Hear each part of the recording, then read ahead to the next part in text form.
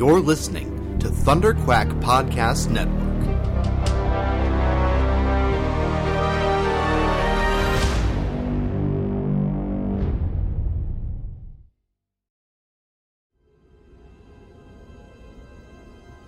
There has been an awakening. Have you felt it? You are listening to Star Wars, The Saga Continues.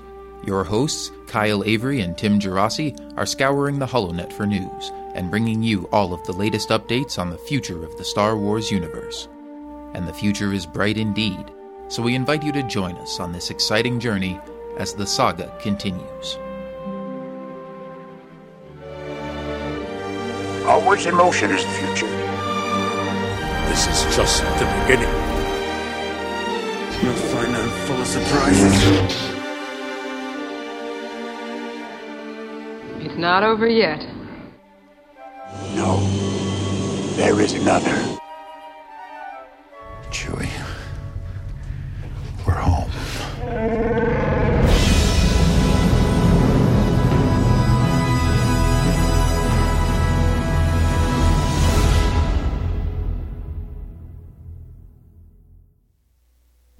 Hey there, Star Wars fans, and welcome to the episode of Star Wars The Saga Continues, the episode that we have been building up to for the past 3 years, following all the news and rumors and hype surrounding Star Wars The Force Awakens. It's finally out, we've finally seen it, and we are not going to waste any time jumping right in and talking all about this thing. As always, I'm your host, Kyle, and I've got my co-host, Tim, with me. How's it going, Tim? Hey, Kyle, we made it. We finally made it.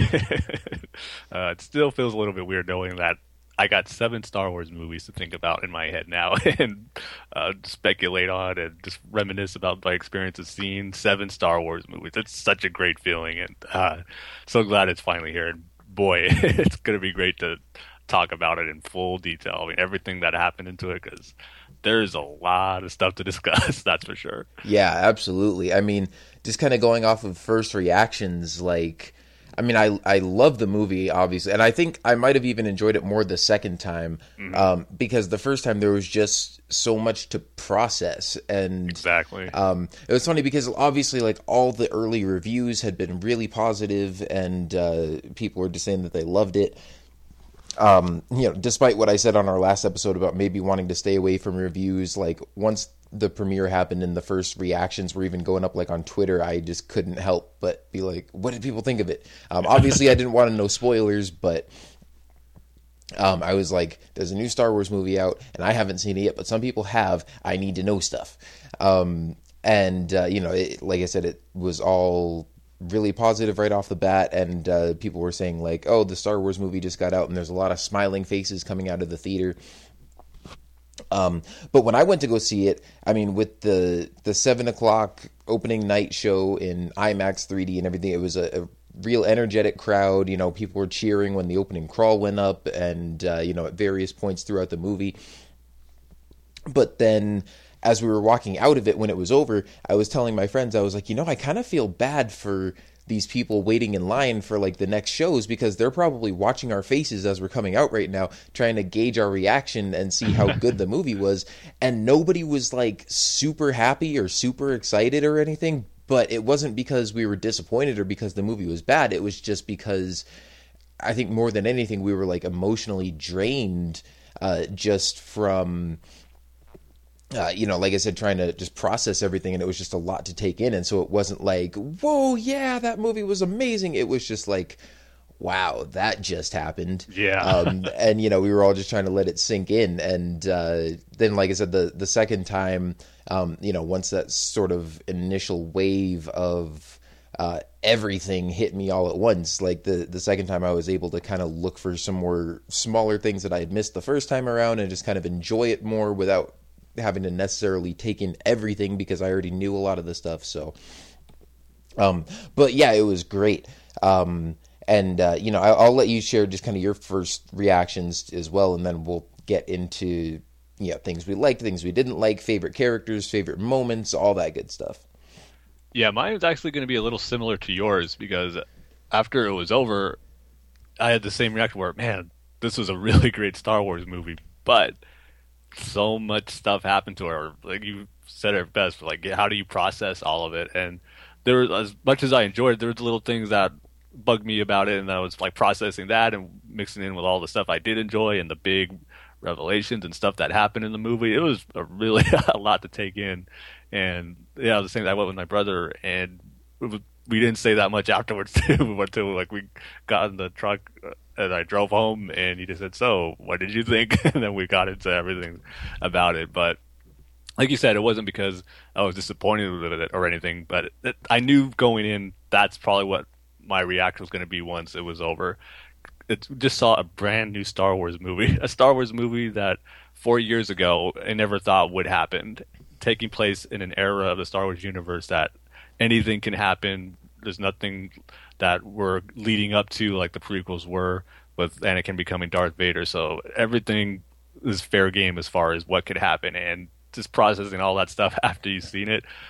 It was just kind of a strange experience once it was all over, and you now have another new Star Wars movie to think about, like I said at the beginning. So, yeah, but it wasn't kind of where I've kind of compared it to Episode 1, since that was the first big Star Wars movie to come out since Return of the Jedi. That was the most hype, and I still don't know what was more hype, Episode 1 or Episode 7. I think that's still up for a good debate, which one had the most hype, but Episode 1 was just so different than what everyone was expecting, regardless if you like it or didn't like it. It was a different type of Star Wars movie. Still Star Wars, but it definitely gave people a shock, definitely, or was some people, it was different, kind of what they expected or wanted to be different. So, but this one was different from that case. I'm saying different a lot right now, but this one was, catered more towards the classic feel of A New Hope, and we'll get into, I guess, when we talk about some of our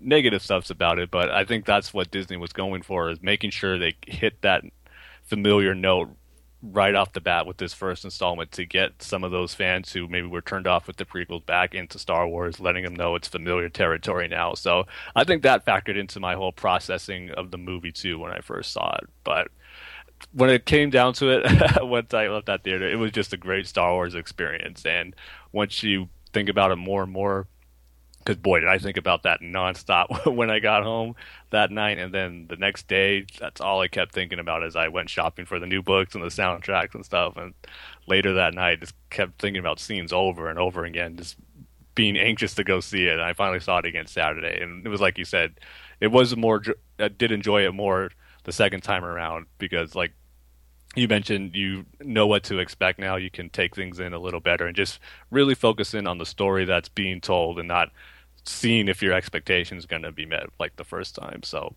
But yeah, that was pretty much my first reaction. It was just great to have new Star Wars. That's the bottom line, really. It's this new era of Star Wars got kicked off with a bang. So it's going to be an exciting next few years. Yeah, for sure. Yeah, man, and I hear what you're saying about it, feeling different and everything. And I mean, even for me, like the first time I saw it, I was like, man, it did, it felt different, it looked different, and I couldn't decide if it was like a good or a bad thing necessarily. I'm like, did they kind of miss the feel of a Star Wars movie, or is this just sort of the evolution of it? And like, this is what the next generation of Star Wars movies is going to feel like. And I mean, of course, it definitely did sort of nail that classic feel in certain aspects of having, Han Solo and the Millennium Falcon and all this kind of stuff. But, just you could tell that there was a different director behind the camera as well. Mm-hmm. But then, like I said, the second time I saw it, I was like, yeah, I definitely think it still fits within the others. It fits within the overall saga. It just, given the time difference and the difference of the people working on it, it is going to feel a little bit different, but at the same time, it definitely feels like Star Wars. So, yeah, of course, as always with these things, sometimes you just need a little bit of time to let it sink in, to process it, to, kind of be able to view it through the lens of like, not just taking in that first time experience and trying to process everything, but now like, okay, let's look at this within the larger context of the story as a whole and see if it does really fit. And I think it really does. Of course, I think we'll see that even more going forward once, we get more of the story in Episode 8, and once we find out more of sort of the connective tissue of what happens between 7 and 8, what happened between 6 and 7, learn more about the character backstories and things like that. But yeah, loved it, the 2 times that I've seen it so far. Can't wait to go see it again. Let's just jump in with some of the stuff specifically that we loved about it. As I'm talking about it right now, I'm realizing like the characters and the writing for this movie were just spectacular. And I think one of the things I'm most excited about for The Force Awakens is, obviously, like I said, the reception has been so great so far. It's got like a 95% positive rating on Rotten Tomatoes right now. I think like a 8.8 or 8.9 audience score on IMDb or something like that. I'm personally so happy that we're not going to have to put up with like the next 10 or 15 years of people nitpicking and criticizing things about this movie like they did with the prequels. Yeah. Again, like we said, there are some things that could have been better, and we'll get to that. And, some people are going to have their gripes about certain things. But I'm just glad that the overall reaction was positive. I'm glad that nobody's going to be complaining specifically about like the actors and the dialogue and stuff like that. There was certainly nobody complaining about sand getting everywhere. And just all the performances were really strong. Daisy Ridley was great. John Boyega was great. I freaking love Poe Dameron as Oscar Isaac, or Oscar Isaac as Poe Dameron. The other way around, I guess Poe Dameron could play Oscar Isaac in a movie in an alternate universe somewhere. But then, for me personally, Kylo Ren, and Adam Driver was just so incredible. By the way, I'll just go ahead and slap the official spoiler warning on here in case that wasn't obvious. So we're going to get into talking about all different aspects of the story and these characters and stuff. But, Kylo Ren, like, instantly for me jumped up to, like, number 3 on my list of favorite Star Wars villains behind Darth Vader and Palpatine. And he might even eventually wind up overtaking Palpatine on that list, just because I think he's so much more flawed and just like layered and complex and conflicted and intriguing than we've ever seen from a Star Wars villain before. Certainly more so than Palpatine. But Palpatine is just so like, if you think about it, he's almost 2-dimensional in a way, because like all he wants to do is take over the galaxy, and wipe out the Jedi and gain power for himself. But at the same time, he's so like just deliciously evil to watch. I love. Yeah, he enjoys every moment being evil.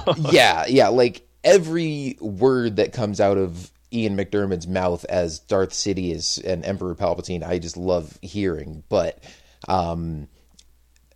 And of course we've seen more or less like 6 movies of him. Kylo Ren is just 1 movie so far, but in that 1 movie, he makes such a good impression. And of course now we know, his real name is Ben Solo, which I thought was cool because, it is kind of a callback to the EU where Luke's son was named Ben Skywalker. Of course, you think, oh, well, they were the ones who named their son after Ben Kenobi. But that was a cool moment where Han calls out to him and, calls him Ben for the first time, because you see Kylo walking across that bridge and then Han starts following him. And I was like, oh, he's about to say his name. What's his name going to be? What's his name going to be? And I was like, if he says Jason, like this whole theater is going to explode right now. But then he said Ben. I was like, oh, that's cool. Yeah, it's like something totally unexpected, but that makes perfect sense. Yeah, exactly. They would name him Ben, because without Obi-Wan, none of them would have come together and experienced the whole original trilogy and everything and got together. So Obi-Wan was the center character that brought everyone together in that first movie, and it's appropriate that they would honor him by naming their son Ben. So I thought that was a really great touch. Yeah, although at the same time it is unfortunate that the character named after such a noble Jedi Master is the one who ends up being sort of the downfall of Luke's plans to rebuild the Jedi. And it's a shame we don't get... it is... maybe one thing that's disappointing for me, and it's not really a knock on the movie itself, but just kind of the way this whole thing is set up. Like in the original trilogy, when Obi-Wan's talking about the Clone Wars and Vader turning to the dark side and betraying Anakin and all that kind of stuff, you're like, man, well, I want to see that. And then we get a whole trilogy of prequel movies that explain that in detail. Well, with Ben being seduced by Snoke and becoming Kylo Ren and killing all of Luke's Jedi and everything, that is another story where I'm like, man, I want to see that. That would be really interesting. But the last movie was episode 6 and this is episode 7, so I'm sure we're going to get that story explained somehow through, like, whether it's just more explained backstory in future movies, or whether it's through comics and novels and stuff like that. But we're not going to get another prequel trilogy telling the story of how Kylo Ren turned to the dark side. I know we need new quarterly films, like episode 6.5, episode 6 3/4 to tell those stories. I had the same thing. Like, man, I want to see like prequel stories or movies just on Kylo Ren and his origins and how we got seduced. Like everything you said, that's all fascinating to me now, because I echo everything you said about Kylo Ren in this movie. He was my favorite character in this. And before we went into this, how you were the big Kylo Ren fan more so than me. I always thought he looked cool, but he blew me away with this. I mean, every moment he was in, I thought he stole the show. And many different layers, both with like his presence of being an evil character, and then at certain times being even a sympathetic character or a conflicted character, someone who was like an angry teenager who throws force temper tantrums in the Star Destroyer or Star Killer base. But he was, like you said, it was just such a layered character with so many different emotions that got displayed throughout the course of this movie. And besides the fact that his costume just looks awesome, and we got to see more of it in a 2-hour movie, and that lightsaber, it looked and sounded amazing, especially whenever he did a twirl with it. I just loved how that sound. Yeah. So pretty much everything about the character worked. I don't think there was one weak thing about him. So Kylo Ren, definitely, I think, the high point for me anyway in this movie. Yeah, for sure. I mean, and like you said, I've been a fan of his from the beginning, but I just loved the design of the character and, the mask and the lightsaber and everything. And I was hoping that he'd be a really good villain, but, we didn't really have much to go on from the trailers and stuff. And so, I was really glad that they delivered on that he ended up being, my favorite character and having just such a strong performance and such a complex, such a complex villain, and something we really haven't seen before. And like you said, he was even sympathetic at times, like even when he kills Han Solo at the end. But you can tell, like, even though I'm pretty sure if you watch that scene, especially seeing it the second time, you can tell, like, from the beginning of that encounter, he knows he's going to kill him, but it's like he really doesn't want to. And it's almost like he asks Han for his help in killing him and sort of getting over that burden or that obstacle. I mean, it's just he's just fascinating to watch. I think just stole the show. Even from the opening scene of the movie where they attack that village on Jakku and Poe Dameron shoots the blaster bolt at him. Oh man! And he just freezes the freaking blaster bolt in midair. I was like, what?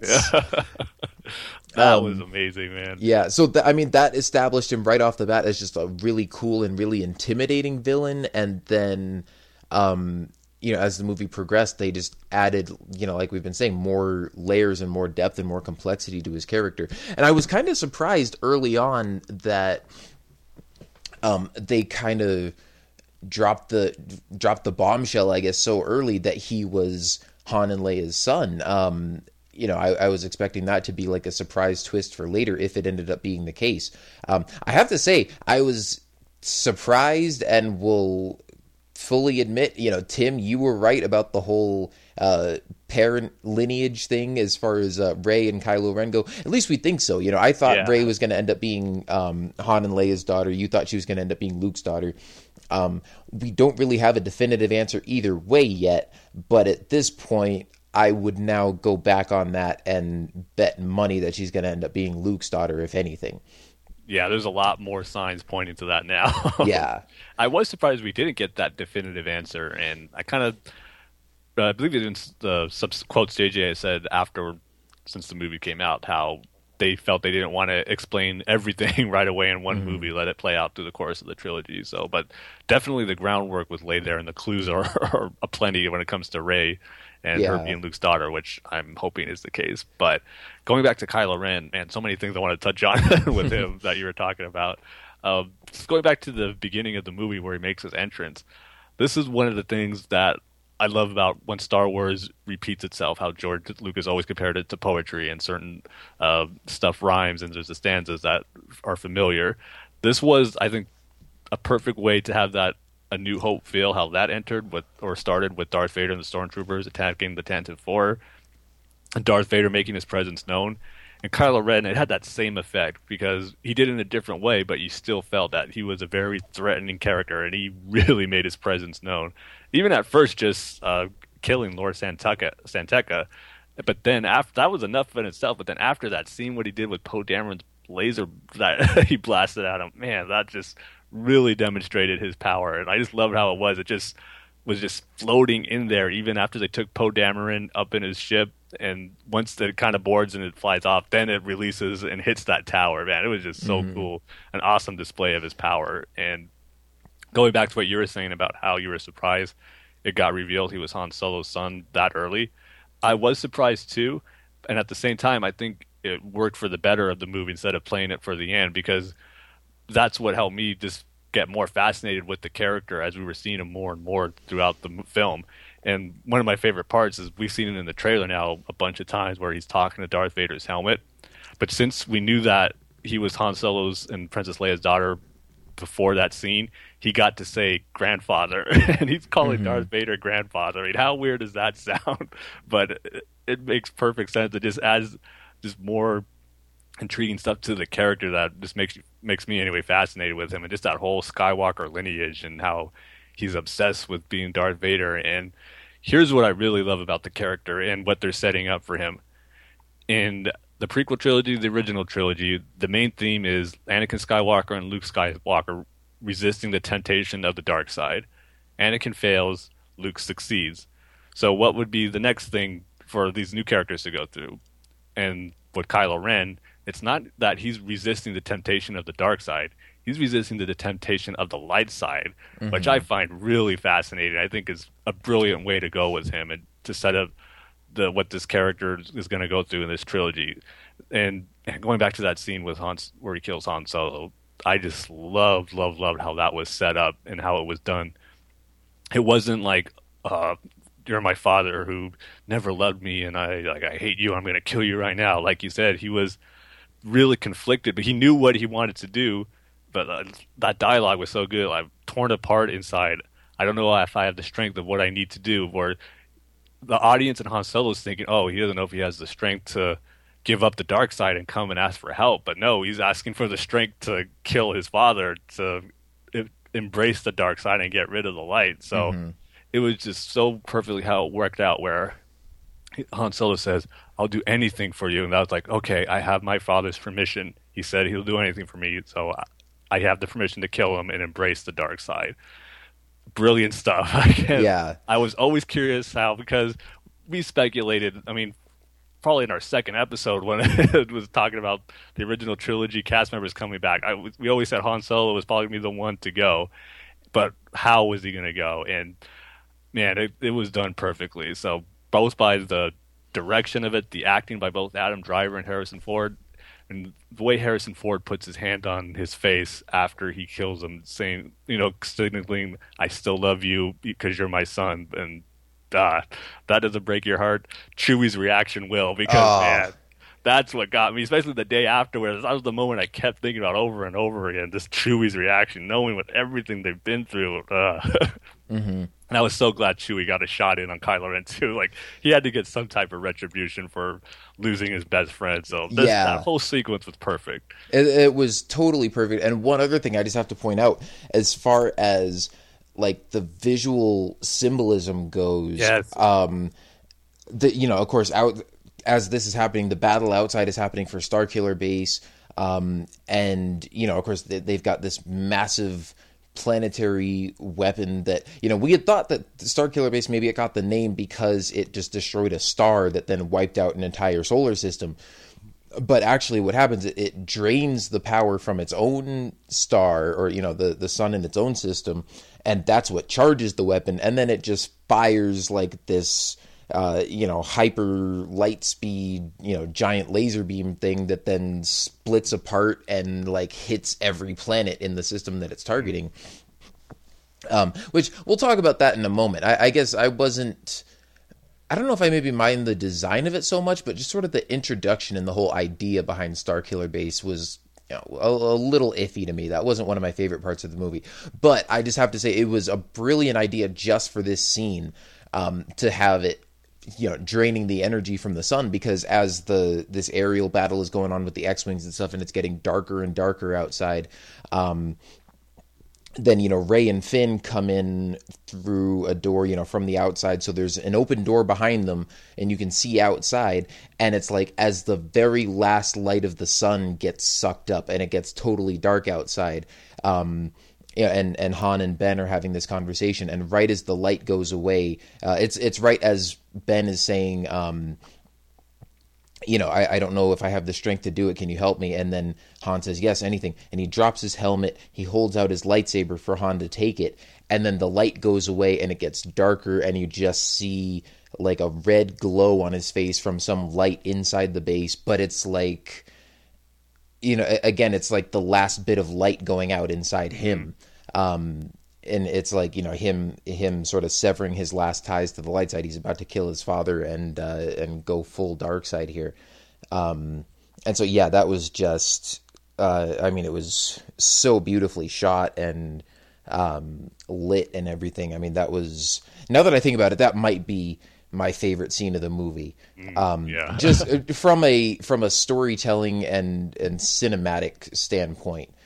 That was, and you know, the performances too, obviously. I think that was definitely the highlight for me of Adam Driver's performance in a movie where he's great the entire time.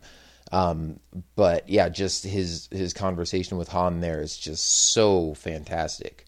Yep. And it hit me harder than I thought it was going to, because like I said, knew going in that Han was probably going to die, but still had the question of how. But man, once it happened, I was like, oh man, I got a lump in my throat, and just felt like got chills during that moment. It was such a, but at the same time, it was, like I said, it was done perfectly. I mean, that's the exact emotion I think they were trying to invoke when you see it, and they really delivered on that. And another thing too, which I liked about Adam Driver's performance, was it reminded me a lot of Anakin, in particular Revenge of the Sith, and some of the scenes that Hayden Christensen did, where just the certain tone of his voice and the way he said things reminded of him, and it just perfectly showed that, yeah, that is Anakin Skywalker's grandson. And even absolutely. Like, where he had like the long hair, similar to how Anakin's was in Revenge of the Sith. So yeah, just all around, man. Like, I agree with you. That was probably my favorite scene too, because I'm a sucker for those big emotional moments in Star Wars movies. Because a while ago I made like a video on YouTube where like my top 5 favorite Star Wars scenes out of all 6, and on there was like the immolation scene in Revenge of the Sith, Darth Vader telling Luke he's his father, and Darth Vader redeeming himself by saving Luke and killing the Emperor. And if I had to make another list, this one's probably going to be on there, because it fits right in that mold of this great, powerful, emotional Star Wars moment. So yeah, I couldn't be happier with how they pulled that scene off. Yeah, and then of course you said Chewie's reaction was great as well, and man, I just love Chewie in general in this movie. Like, yeah, yes. I mean, it's so hard for me. Like, Kylo Ren, like I said, is the standout. He's my favorite character. But then after that, I mean, it's hard to pick a favorite, even, you know, of the new characters and the old characters. I mean, like I said, Finn and Rey and Poe and BB-8 were all amazing. Of course, it was so great to see Han again. But Chewie, I think, was a pretty welcome surprise. Like, I didn't expect to see that much of him featured in the story and him getting that many action scenes and everything. I was super happy that we got to see him just wreck stuff with his bowcaster. Yeah, especially in that scene. Oh yeah, definitely. It's like his best friend gets killed, and like you said, he shoots Kylo Ren. Then he shoots, like 15 stormtroopers, blows up the base, just going all Rambo up in there. So awesome. Yeah, he was way cool. I mean, and again, like I said, I love that the bowcaster, like we got to see him use that so much, and that it was like so powerful that it's not just like a regular blaster that just happens to be shaped like a crossbow. It's like, no, this is a fitting weapon for like a giant 7-foot tall warrior. It's blasting people, sending them flying 50 feet backwards and everything.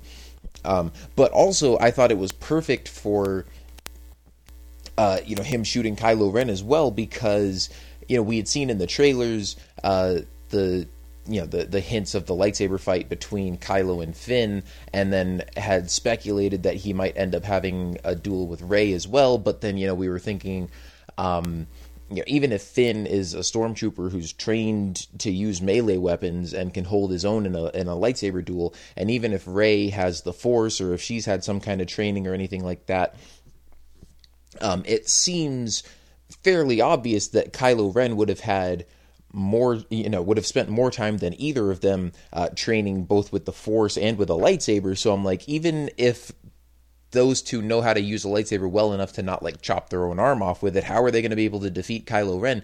And as soon as Chewie shot him, I was like, that's it. That's the answer. Like, that's the equalizer, sort of, is that he, is injured from the beginning. And man, Kylo Ren gets jacked up in this movie. Oh, yes. Like, I almost felt bad for him. He gets shot in the side by Chewie. Then he defeats Finn fairly easily in that lightsaber duel. But I did like that, Finn was able to hold his own pretty well. And he got a shot in on him. Yep. Like, he burned him in the shoulder or something. It's like Luke getting Vader in The Empire Strikes Back. Yeah, exactly. And then, of course, he fights Rey, and she like stabs him in the other shoulder, and then like cuts a piece of his cloak off, and then I thought she cut his hand off at the end, but watching it a second time, she obviously didn't, because at the end, like after the fight, you can see him lying on the ground and he's still got both hands on, but she might have destroyed his saber or something, because it's like at the end of the fight when he's sort of holding her saber hand up in the air and she's holding his down on the ground and like pointing his saber into the snow, and then she breaks her, she gets her other hand loose and like slashes down at his, and then his saber shuts off. Like, I thought she had cut off his saber hand right there, but I guess not. And then she gives him a big old slash across the face. Yeah, which I thought she might have decapitated him. I did too the first time I saw it, because she just slashes up near his head area and you just see kind of a wide shot. You don't really see a lot of detail, but you see him just fall down like away from her. And I was like, holy crap, did she just kill him? But then you see him lying there and he's just got a, nice big scar across his face. And then of course the planet's falling apart because the Resistance has destroyed Starkiller Base and it's collapsing, and a big crack opens between them, and Snoke tells Hux to get Kylo Ren and get out of there. So luckily we haven't seen the last of him. Yeah, I did get a little worried there for a second that that was it, but pretty much all the main characters survived in this movie, which took me by surprise too. I thought, I think with Han, of course, but all the new characters, I should have said. Yeah. Expecting some of the villains to die, but all of them made it. Captain Phasma was left up in the air, but what Kathleen Kennedy said in interviews, how she'll be back in episode 8, we already know, so that's not the case. So yeah, I was going to say, if anything, I would have assumed that she died because, presumably they threw her into a trash compactor somewhere, and then the planet blew up, so you're thinking, oh, she was probably still in there when it blew up. But yeah, no, we know that she's going to be in episode 8, so... and I just have to say real quick, one of the stupidest things I've read so far since the movie has come out... I was reading an article on one website. They were talking about sort of the history of Harrison Ford's relationship with the Han Solo character and why he wanted Han to be killed off and all that kind of stuff. And they're like, now he's finally got his wish, but you never know. They could find some way to pull him back in the future movies as a ghost or something like that. And you know what I'm thinking? I'm like, they're talking about Han Solo coming back as a Force ghost. And I'm thinking, that's not how the Force works. That's so great. We have that line to use now. I can't wait to use that in real life. And that's what makes this death a lot more harder to take than all the others, like from Obi-Wan and Yoda. Han, this is it for Han. We're not going to see him again. We're not going to hear his voice come through the Force or see him as the Force goes. I mean, this is it. I mean, maybe Rey will have like a dream or a vision where he's not alive, but in her mind he's talking to her, giving her advice or something like that. But as far as like coming back and physically or spiritually, like the Jedi dude talking to someone again, he's not coming back. Han's gone for good. So this is what makes it hit a lot harder than any of the other deaths that we've seen so far in Star Wars. Pretty much just him and Padme are the ones who will never be coming back. Yeah, all the main characters anyway. And a lot of the Jedi that got killed in Order 66 and whatever that hadn't learned the path to immortality. Because we had Qui-Gon, we had Obi-Wan, Yoda, and Anakin too, so they've all come back, and those are some of the more like big deaths that happened throughout the saga. So, but yeah, no, I mean, I think this is gotta be, I was gonna say maybe the most emotional death of the whole series, but at least right up there with like Vader, because I mean, when you're watching the end of Return of the Jedi and you see Luke burning his father's body, I mean, that's a pretty emotional moment for me, just like thinking back on the whole saga up to that point and seeing, it's like that was the little slave boy on Tatooine, and then the Jedi hero, and then the Sith Lord, and now he's, finally being laid to rest. But, and now his helmet is sitting in Kylo Ren's quarters. Well, yeah. But, I mean, you think of some of the other ones like Qui-Gon and Obi-Wan and Yoda. I think Han kind of tops all of those. I mean, it is, I was going to say the most shocking, but at the same time, like you said, it's not really a shock for a lot of us who saw that coming. But at the same time, just the way it happened, I mean, it was definitely, sort of dark and emotional, but, great storytelling at the same time. Yeah, that's more than others. I mean, the more the days pass by, other scenes and moments I think about, that one still comes back to me. I think there hasn't been a day so far since Thursday night where I haven't thought about that moment, whatever the two characters say, the reaction from Chewie, just have it all plays out. And I mean, I do gotta give props too for Daisy Ridley's reaction to that too. She did a great job of just showing her distress of once that happened, but Chewie stole the show after that. You kind of forget about Rey and Finn's reaction to that death, but they did a great job also in that moment. Yeah, well, even Rey's reaction was kind of similar to Luke watching Obi-Wan get killed in A New Hope. But maybe even more emotional because, like, up to that point, it almost, like, Rey and Han have almost grown even a little bit closer, I think, than Luke and Obi-Wan had in A New Hope. Even though, Obi-Wan was starting to teach Luke about the Force and everything, but you could see there was a special connection between Rey and Han. And this is why I'm thinking there's still maybe a slight chance that she could end up being, a daughter that Han and Leia never knew they had or something like that. Because when they're, like, obviously she knows the Falcon like the back of her hand, and yet she says she's never flown it before. And, she and Han are, like, finishing each other's sentences, and she's telling him how to fix stuff on the Falcon and all that. And, like, on the one hand, part of me is going, oh, well, she's Luke's daughter, and that is, that's 9-year-old pod racer whiz kid Anakin showing through in her, and just, her prowess for machinery, and, like, she can understand BB-8 the first time she ever meets him and all that kind of stuff.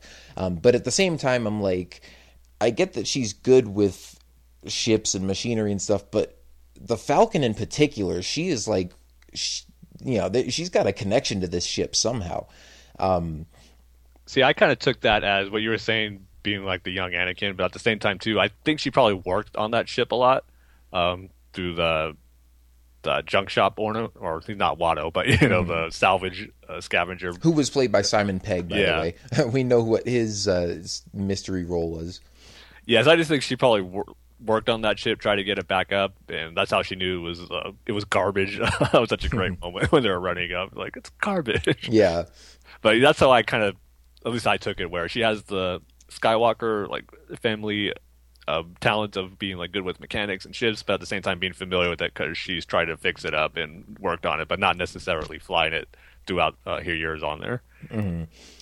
Yeah, and then of course you see like Han offers her a job on his crew and everything, so they had a special connection there as well. But yeah, now I mean, obviously we've spent a bunch of time so far talking about Kylo Ren and Han and sort of the end of the movie, but I'm like, I kind of feel like we should back up to the beginning and talk about the hero characters and not just the main villain and all the sad stuff that happened. But yeah, I mean the whole opening sequence and the first maybe half hour or hour or so really was I mean just like super exciting. Like I love the whole movie, but especially just that sort of the first handful of scenes or whatever, introducing all the characters and showing like some of the first action and Finn and Poe escaping from the Star Destroyer and everything. I mean, that stuff was like so much fun. And I think that was, out of all of it, to me, that was what all felt like the most classic Star Wars. And like I said, I love all those characters. I mean, Daisy Ridley just does, such a great job as Rey. And of course we see, all the stuff that she goes throughout the course of the movie, discovering that she has the Force and everything. I absolutely love like the bromance that Finn and Poe Dameron have going on. It's funny because from the trailers and stuff, I thought that, I thought there might even be a little bit more tension between the two of them. Yeah. Especially when at the beginning, like it's Poe Dameron who shoots the stormtrooper that then kind of makes Finn freak out and decide he doesn't want to be part of the First Order. So I thought, I mean, I don't know if he just freaked out like seeing one of his comrades get killed and it just suddenly became all real for him, like, oh crap, I could die out here. But I was kind of expecting to find out that there was some more history there, like maybe that was his brother or his friend or something like that. And that maybe he was going to like hold a grudge against Poe Dameron for killing that person, but then at the same time maybe be grateful to him for sort of waking him up to, not wanting to be part of that lifestyle or something. But no, they just like hit it off right from the get-go, and it's Poe Dameron who decides like, FN 2187, I'm not calling you that. I'm going to call you Finn. Is that all right with you? He's like, yeah, that's cool. Also, I love too, like even at the very beginning when he gets captured by Kylo Ren and the stormtroopers bring Poe before Kylo, and Kylo just kind of kneels down and looks at him, and Poe's like, so who talks first? You talk first, I talk first, like, sort of breaking the ice in this awkward moment where he's facing down the big scary villain. And so yeah, they just had like such like an easy chemistry and just such a fun dynamic there. So it's like I don't know if I can say I like Poe Dameron more than Rey and Finn, just because the two of them obviously had so much more depth to their characters. It's like, Poe Dameron, again, you could almost say he's like a two-dimensional character because he doesn't really have a lot of depth and a lot of growth over the course of the movie. But I don't really care because he's just such a fun character and like a guy that you would just want to hang out with. And like I could just watch him whooping and hollering and shooting down TIE fighters all day. Yeah, pretty much agree with everything you said. The beginning of this movie was awesome. I mean, if I could go back to the very beginning, just how awesome or weird was it seeing the opening crawl with the words Episode 7, The Force Awakens? Oh, man. Oh, dude, I was shaking. Yeah. Like, because I saw it in IMAX, and it's like once all the previews finish, then they do like this countdown thing where it starts as like an old movie reel, but then it becomes like, these big 3D like digital numbers counting down, and you hear like the IMAX surround sound system kicking in and everything. And as that was counting down, I'm like, holy crap, it's becoming real. Like I'm about to see a new Star Wars movie. It's coming.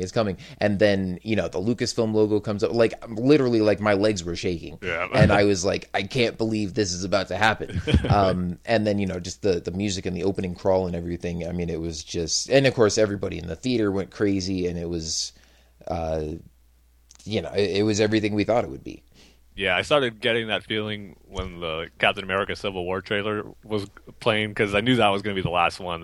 It's a Disney movie. They're going to be their next biggest movie after Star Wars. So that would be their last. So once that was going on, I was like, oh man, it's coming next. A new Star Wars movie is coming next. So. Now, was that the last trailer for you? Yep, it was. Oh, see, I had the same feeling, and because I went and saw it with my dad and a few friends that night, but I was sitting next to my dad, and like halfway through the Civil War trailer, I leaned over to him and I was like, Star Wars is coming after this, like this is the last one. And I was getting so excited, and then they showed the trailer for the Jungle Book after that, and I was like, oh, you guys are killing me.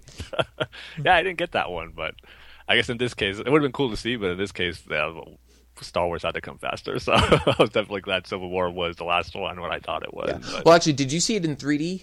No. Oh, okay. Yeah, I think that they might only be showing that trailer in like the 3D screenings or the IMAX 3D or something, because that was the last one for me on Thursday night, but then I saw it yesterday morning, and I saw it in 2D, and I think for that one, I know they didn't show the Jungle Book trailer, and I think the Civil War trailer might have been the last trailer that we saw for that one. Okay, yeah, that makes sense. I know sometimes they have, at least I remember when the first Force Awakens trailer came out, I couldn't see it anywhere, like with The Hobbit or anything, but I heard from you and other people it's with the 3D one. So oh, yeah. I guess Jungle Book's kind of a similar case. But anyway, back to The Force Awakens. Yeah. Yeah, what was so great about this movie, I mean, the biggest strength of this movie is the characters. And I was actually talking about this with Paul, where we're kind of comparing the movies and talking about, like, with the prequels and stuff. And I said this one is probably its greatest strength is its characters and not the story. Where I think with the prequels, that's greatest strength is its stories and not necessarily with its characters. But with this one, yeah, every moment the character gets introduced, you automatically like fall in love with them, knowing that they're going to be great characters that you're going to want to follow throughout the course of this trilogy. I mean, Poe Dameron makes a cool impression on you with, like you said, the humor that he had, and even taking out those stormtroopers in his X-Wings, and then with his blaster and the Jakku sequence there was really cool. And then with Finn, I mean, just seeing his reaction in that helmet, I mean, you saw the emotion in his face behind that helmet, even though you couldn't see his face. That's how he was reacting to everything that was going on. And I agree with you with the whole sequence where him and Finn and Poe escape the Star Destroyer. That was a great sequence. I will say, one of my nitpicks when I first saw it, I thought maybe Finn came to the realization too quick that he had to get Poe Dameron out of there. I was kind of expecting one more scene with him where he realizes he has to get out of here now and leave the First Order. But once I saw it again, I kind of felt, I guess it works a little better knowing how everything happens beforehand and how we would go to Poe to get him out of there.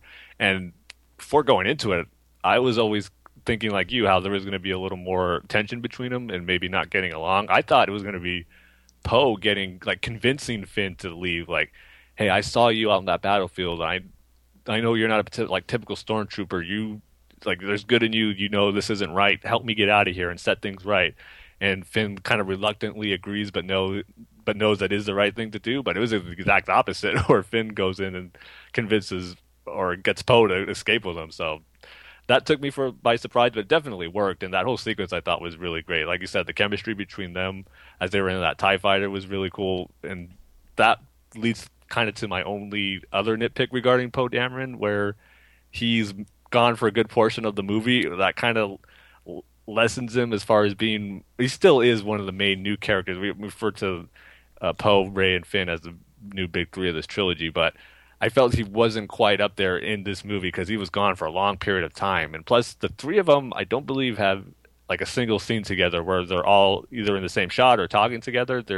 We're never together in one scene in the movie, which I felt that kind of plays into it, where they're not necessarily up there as like the big three just yet. I think Adam or Kylo Ren takes the place of Poe Dameron as as like one of the three main characters, except he's the bad guy. So yeah, no, I definitely I don't think Rey and Poe Dameron even have any scenes together. Yeah, which is interesting because I think we had heard some rumors, early on that like there was going to sort of be like a love triangle going on where Finn and Rey kind of maybe had feelings for each other, but then Rey also kind of had a crush on this, handsome, charming, hotshot Resistance pilot, but they never even meet each other. So yeah, it was like Han Solo would give him a hard time, something like that. I remember reading, but yeah, none of them ever had a scene where all three of them were together, which was kind of disappointing for me. But still, I guess for the story, nothing that really hurts it. And like I said, it'd be a minor nitpick, but yeah, the introductions to all the characters were great. And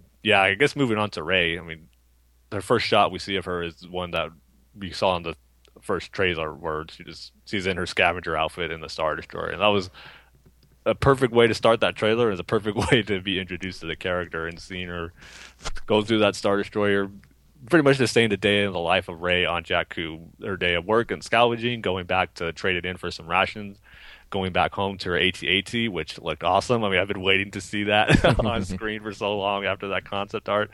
I wish we got a little more of it of her inside there, but what we saw, it looked awesome. So yeah, the introductions to all these characters were great, and like I said before, it just makes you really get invested in them and fall in love with the characters right away. So The Force Awakens knocked it out of the park with their main characters that they had to introduce. Yeah, so I think that was their number one priority, to get people to invest in these characters, and they accomplished that. And now with the next two, I think we're going to get more unique stories than what we've seen before in the Star Wars saga, and that with these new characters in them, I think we're just set up to see some amazing stuff in the future. Yeah, definitely. I mean, I'd been having that same conversation with some people earlier on Twitter today too, that yeah, I do think the prequels, particularly episodes 2 and 3, I think they have stronger storylines than The Force Awakens.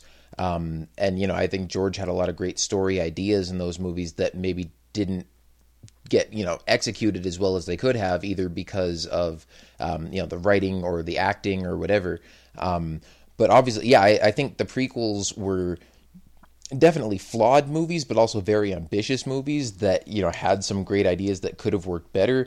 And I do think with The Force Awakens, they played it kind of safe, and didn't go too huge in terms of like new ideas or anything. But I think the stuff they did do, they executed very, very well. And, you know, like you said, the characters are definitely the strength of it. The only characters I would say maybe were weak points were, you know, some of the villains other than Kylo Ren, like General Hux and Captain Phasma, and Supreme Leader Snoke to a degree, but at the same time, I feel like Snoke is one of those characters where we didn't see much of him, but we weren't really supposed to. Like, they're obviously saving more of his story for later down the line, whereas Hux and Phasma felt like they could have been used a little bit better or developed a little bit more. Especially, like, I want to know more about Hux and his motivations and things, because when he gives that speech at Starkiller Base about how they're gonna, you know, wipe out the Republic, and then you know, they fire the weapon and, you know, take out a whole star system. I mean, as you watch the look on his face as he's watching that beam go up, like, he almost seems a little bit conflicted or sad or something, where he's like, man, like, I'm about to kill billions of people. Like, am I a monster? Like, no, I'm doing the right thing for the galaxy. But, I mean, I can't tell if that was supposed to be the intention, or if, you know, if I'm just sort of reading into it because, you know, I want to believe that nobody would be that evil that they could just push a button and, you know, kill like 6 planets worth of people at once. But we don't really get to know enough about his character one way or the other to really find out much. You know, I think the only real character development we get for him is knowing that he's kind of young and ambitious and, you know, wants to please Supreme Leader Snoke, and then also he kind of has a rivalry kind of thing going on with Kylo Ren, where like he and Kylo definitely kind of seem like, obviously I don't think they're related within the story, but they kind of have the dynamic of like brothers who don't really get along but are both trying to please their father. Mm-hmm. Yeah. I like that rivalry between them too. It was a small portion of the movie, but you definitely felt it out. They both wanted to outdo one another and make the other look bad whenever they had the opportunity to. Mm-hmm. But since you alluded to it already, Kyle, I'll get my biggest disappointment out of the way, which, of course, is Captain Phasma. Oh, man, was I disappointed with that. I knew going in she was going to have a big role in it, but, man, this was beyond small. I mean, everyone always says like she was going to be the new Boba Fett, and how Darth Maul was grossly underused in The Phantom Menace. Well, Captain Phasma takes the cake from all of them as far as the most underused character that was hyped up before. I mean, she didn't even have one action scene. She didn't fire her blaster at just once, nothing. I mean, her presence was cool. She looked awesome. She sounded awesome. I just wanted to see more of her and have her display why she's so intimidating and someone to be feared. I mean, all she needed was one cool action moment, and I thought we were going to get that on the attack of Maz Kanata's castle, because we saw that Vanity Fair image of her amongst the rubble of the castle, but she was nowhere to be found in that sequence. Oh yeah, I was going to say, did we even see her in that scene in the movie? I don't remember seeing her. Nope. I kept thinking to myself, this action sequence can't end yet because we haven't seen Captain Phasma. I know she's in there, but it never happened. And when we were doing the Thundercrack Roundtable spoiler cast for it, Michael Cohen brought out a great point that I really wish would have happened. She should have been that stormtrooper who fought Finn with the lightsaber.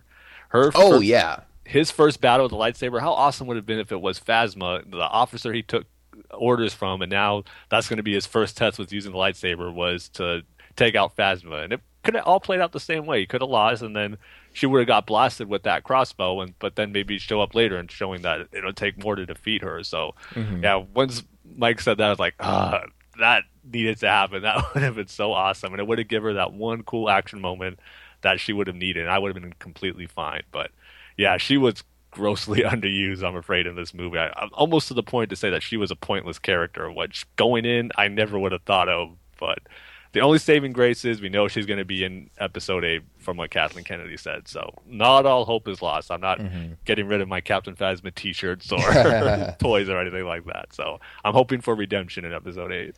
Yeah, I was going to say, like, I think I kind of compare her almost in a way to like Nebula from Guardians of the Galaxy, where they're both two really cool looking female villains that then once we saw the movie ended up not having that big of a part to play, but it seems like they could play a bigger role in episode 8. Especially now that we know, cat's out of the bag, like Rey is the new Jedi hero, Finn is, we know he was able to use the lightsaber for that one fight, but going forward, I mean, I'm not sure where they're going to take his story, but I don't think we're going to see him fighting anybody with a lightsaber again anytime soon. So I think maybe in episode 8, they'll develop, they'll go further into his story about trying to, he'll probably still be on the run from the First Order. And, maybe like eventually maybe we will get to see him have a showdown with Phasma, and maybe she'll be hunting him. Of course, she'll be out for revenge, having had Han and Finn throw her down a garbage chute. I just hope her armor was still pretty much remained intact, because I'd hate for that to get totally ruined. Oh, yeah, I'm sure it will be. But also, like, even at that scene where they captured her at the end and they were, like, forcing her to lower the shield around Starkiller Base, I mean, that almost seemed too easy. Like, I thought that was going to kind of be Phasma's moment to try to one-up them. Not, like, I didn't even necessarily expect her to have an action scene, but I was like, you put her at this big computer console that's got the power to, like, override the shields to the base. I'm sure she could just as easily use that to, like, set a trap or bring a bunch of troopers to that location or something. And so when it was like, well, okay, the shields are down, and she's like, you've made a big mistake and you're going to pay for this. And, he's like, what should we do with her? You got a garbage chute? Trash compactor? And it was kind of just played for laughs, and I was like, oh, really? She's not gonna like get a moment to try to get back at them or something? Well, okay, back to Kylo Ren, I guess. Yeah. I mean, I was kind of expecting too, like, do you honestly think I was gonna intentionally lower the shields? I just alerted a battalion of stormtroopers to come and take you guys out, something like that, to mess with them or turn the tables. But yeah, nothing, which was very disappointing. So I got to hold off for another year and a half to hopefully get some more awesome stuff with Captain Phasma. Yeah, but then again, I mean, the movie was packed enough as it was. I mean, there are a few situations where I feel like they could have expanded on things. Like I said at the beginning with Finn, when that stormtrooper gets killed, I think there could have been, a little bit more of a subplot there where that is, someone that he's close to, and that's a reason why it freaks him out so much. But I mean, we know, like J.J. Abrams said in an interview, that they cut like 20 minutes of footage from the movie or something like that. And so it definitely feels in some parts like it could have been longer. And I'm looking forward to getting, the Blu-ray either, like, I don't know if they'll do like a director's cut or extended edition, or just have like hopefully a lot of deleted scenes as extras on the Blu-ray. And, can't wait to see what else could have been. Apparently there was also a moment where I think his name's Unkar Plutt, like the junk dealer that Rey works for on Jakku, who's played by Simon Pegg. There was a scene that was, at least it's in the book, and I don't know if they filmed it or not, but people are speculating that like this might have been a scene that got cut, where that guy tracks the Millennium Falcon to Maz Kanata's palace, and so then he confronts Rey about it in the bar or whatever that they go to there. And then Chewie comes to defend Rey and actually tears this guy's arm out of his socket. Oh, really? I'm like, man, I want to see that. Yeah, that would have been cool. Yeah. Especially knowing what a jerk that guy was. Oh, yeah, definitely. And the fact that Simon Pegg played him, how much he badmouths the prequels, that would have been pretty cool. Yeah, so I mean, that would have been cool to see. But I will say maybe one other small nitpick I have regarding that guy and the Millennium Falcon and everything. Again, I had talked in detail so much before, when I was, trying to support my theory of why I thought Rey was going to end up being Han and Leia's daughter, because she's on this backwater desert planet and then just happens to have the Millennium Falcon there. And, I thought somebody had left it there for her, but no, it's like she ends up there for whatever reason that we don't really know yet. And in the meantime, Han still has the Falcon. Then it gets stolen from him by some scoundrel who gets it stolen by a pirate, who gets it stolen by a smuggler, who gets it stolen by a junk dealer, and it just happens to end up on Jakku. And I'm still not quite sure if it's like, man, that's the will of the Force and it's really powerful, or if like that's just a really big convenient coincidence. Maybe a little of both, but yeah. I tend to think it's the will of Force. It knows that Rey's gonna have to get off that planet somehow. What better ship than the Falcon? That's her uncle, or not? Yeah, her uncle and her father used to travel on so many times. So yeah, I attribute it to the will of the Force. Yeah, which, by the way, it was cool, just when you say her uncle and her father traveling together, of course, we're assuming that Luke's her father, but man, I just love those scenes where Han is talking about sort of the old days and, talking about the people who, and it's funny because you can tell he's still kind of playing his cards a little close to the chest, like when he's talking about what happened to Luke, and he says, the people who know him best think he went looking for the first Jedi Temple, and you can tell, like, well, he was one of the people who knew him best. But, when he's just like, yeah, I knew him. And, he's talking about the old days and the Force and the dark side and the Jedi and everything. But then also I love when they get on the Falcon and Rey's like, this is the Millennium Falcon. This is the ship that made the Kessel Run in 14 parsecs. And he's like, 12! And then as he gets in the cockpit, he's kind of grumbling, like, 14 parsecs. Oh, man. Yeah, I got to say, too, I guess let's go on to talking about the Falcon, because that's a character in the movie, too. But every moment with the Falcon I thought was great. Starting off with what I alluded to earlier, Rey calling it garbage, and then they end up going on there, and that the Jakku chase with the TIE fighters was really cool. I mean, they showed a lot of it in the trailers, but when you see it as a whole, it played out for a really cool sequence, and I'm sure that was one of the big highlights of seeing it on IMAX. Oh, yeah, that was so great. I was kind of surprised that there were still only 2 TIE fighters that whole time. Like, I was going to say, I actually liked it because it kind of showed that these TIE fighter pilots are more competent than what we've seen in the Empire. Because they actually did a really good job of pursuing the Falcon as much as they could. And they didn't get taken out in any stupid way, like crashing into something because the Falcon outmaneuvered it. No, they got blasted by Finn, who had a hard time shooting them down, too. So I like that aspect. Yeah. I guess I was maybe a little disappointed that the gun turrets on the Falcon sounded different. They did, yeah. But at the same time, I'm like, well, I can kind of buy that because we know how much the Falcon gets, changed and upgraded and everything over the years. I mean, obviously we see it's got a new radar dish from Return of the Jedi.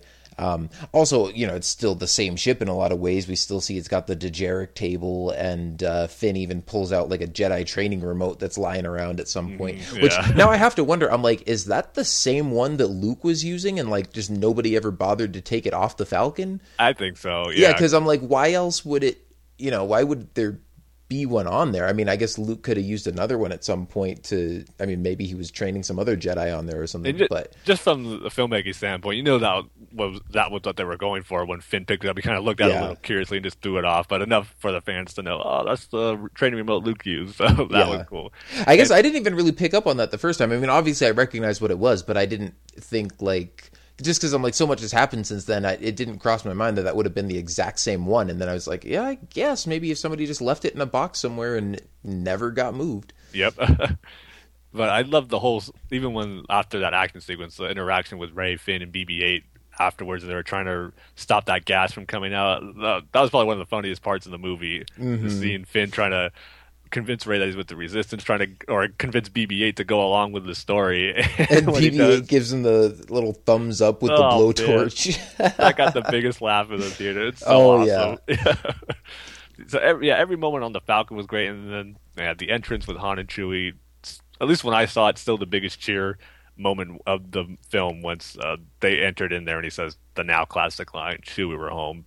Just great. And then what stuff you alluded to with them, Han talking about Luke and saying how he knew him, or the people that knew him best knew that he was going to looking for the first Jedi Temple, and the stuff we've heard in the trailer about the Force, the Jedi, the dark side being real. So much great stuff in there. Just like kind of didn't want that moment to end as he was talking to them. So pretty much every moment on the Falcon was great, both from a comedy level, entertaining level, and a story standpoint too, of getting back familiar with the character of Han Solo, who we haven't seen in over 30 years. So yeah, it was great when he returned and they had that conversation on the Falcon. It really brought us back home to Star Wars that we haven't seen since 1983. It was awesome. Yeah, definitely. And man, I mean, just in general, like this is easily like the funniest Star Wars movie. Yep.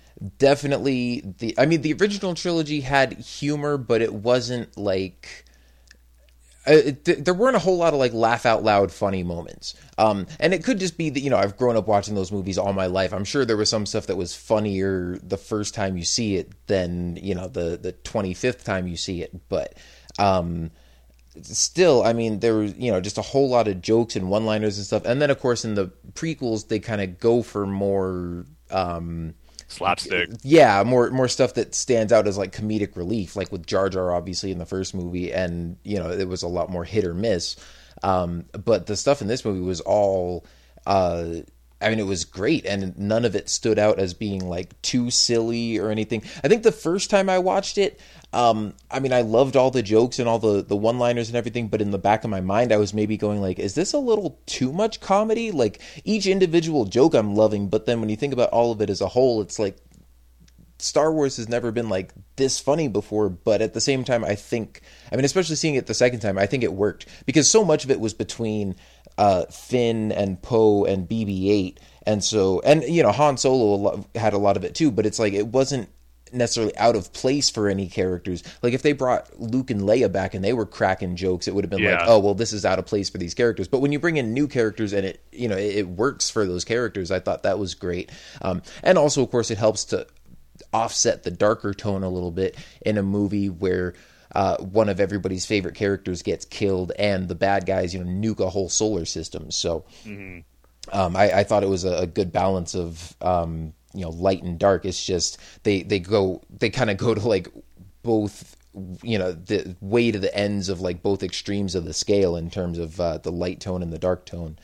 But yeah, I mean, you know, with some of the lines we've talked about already between Finn and Poe, and, you know, BB-8 doing his thumbs up thing with the lighter, and I mean, Han had so many great lines too. Like I said, when they're trying to break into Starkiller Base, and Finn has been telling them like, oh yeah, I used to work there and I know the layout and everything. And so then they get there and Han's like, so what did you do at this base? And he's like, sanitation. He's like, sanitation? Everybody's counting on us. The galaxy is counting on us. And he's like, you know, Solo, chill out. Like, we'll find a way in. We'll make this work. We'll use the Force. That's not how the Force works. And then Chewie in the background. Oh, we're cold. Oh, you're cold? That was great. Yeah. I mean, yeah, pretty much Finn, and it's a testament to John Boyega's acting. Like, he had great chemistry with everyone he was with. We talked about him and Poe, but then him and Rey too were great. When they first meet, it was a more like somber moment when he tells them about, you know, Poe Dameron, and then BB-8 gets all sad. But then I like the little two where like more funny moments between them where he grabs her hand and he's like, you don't need to grab my hand. I know how to run. And then at the second time he's like, does any place have a blaster? And he grabs her hand again, like, stop grabbing my hand. Yeah. Then there's vision too when the Han and their smuggler ships get them in the tractor beam, and he's like jumping over the controls of the Falcon, puts his hand over her head, and she gives him like that looks like, oh. So that was great. And then his chemistry with Han Solo too was fantastic also. I mean, the way that he just calls him Solo, and he's like, what did you just call me? Sorry, Han, Mr. Solo, sir. What are we going to do?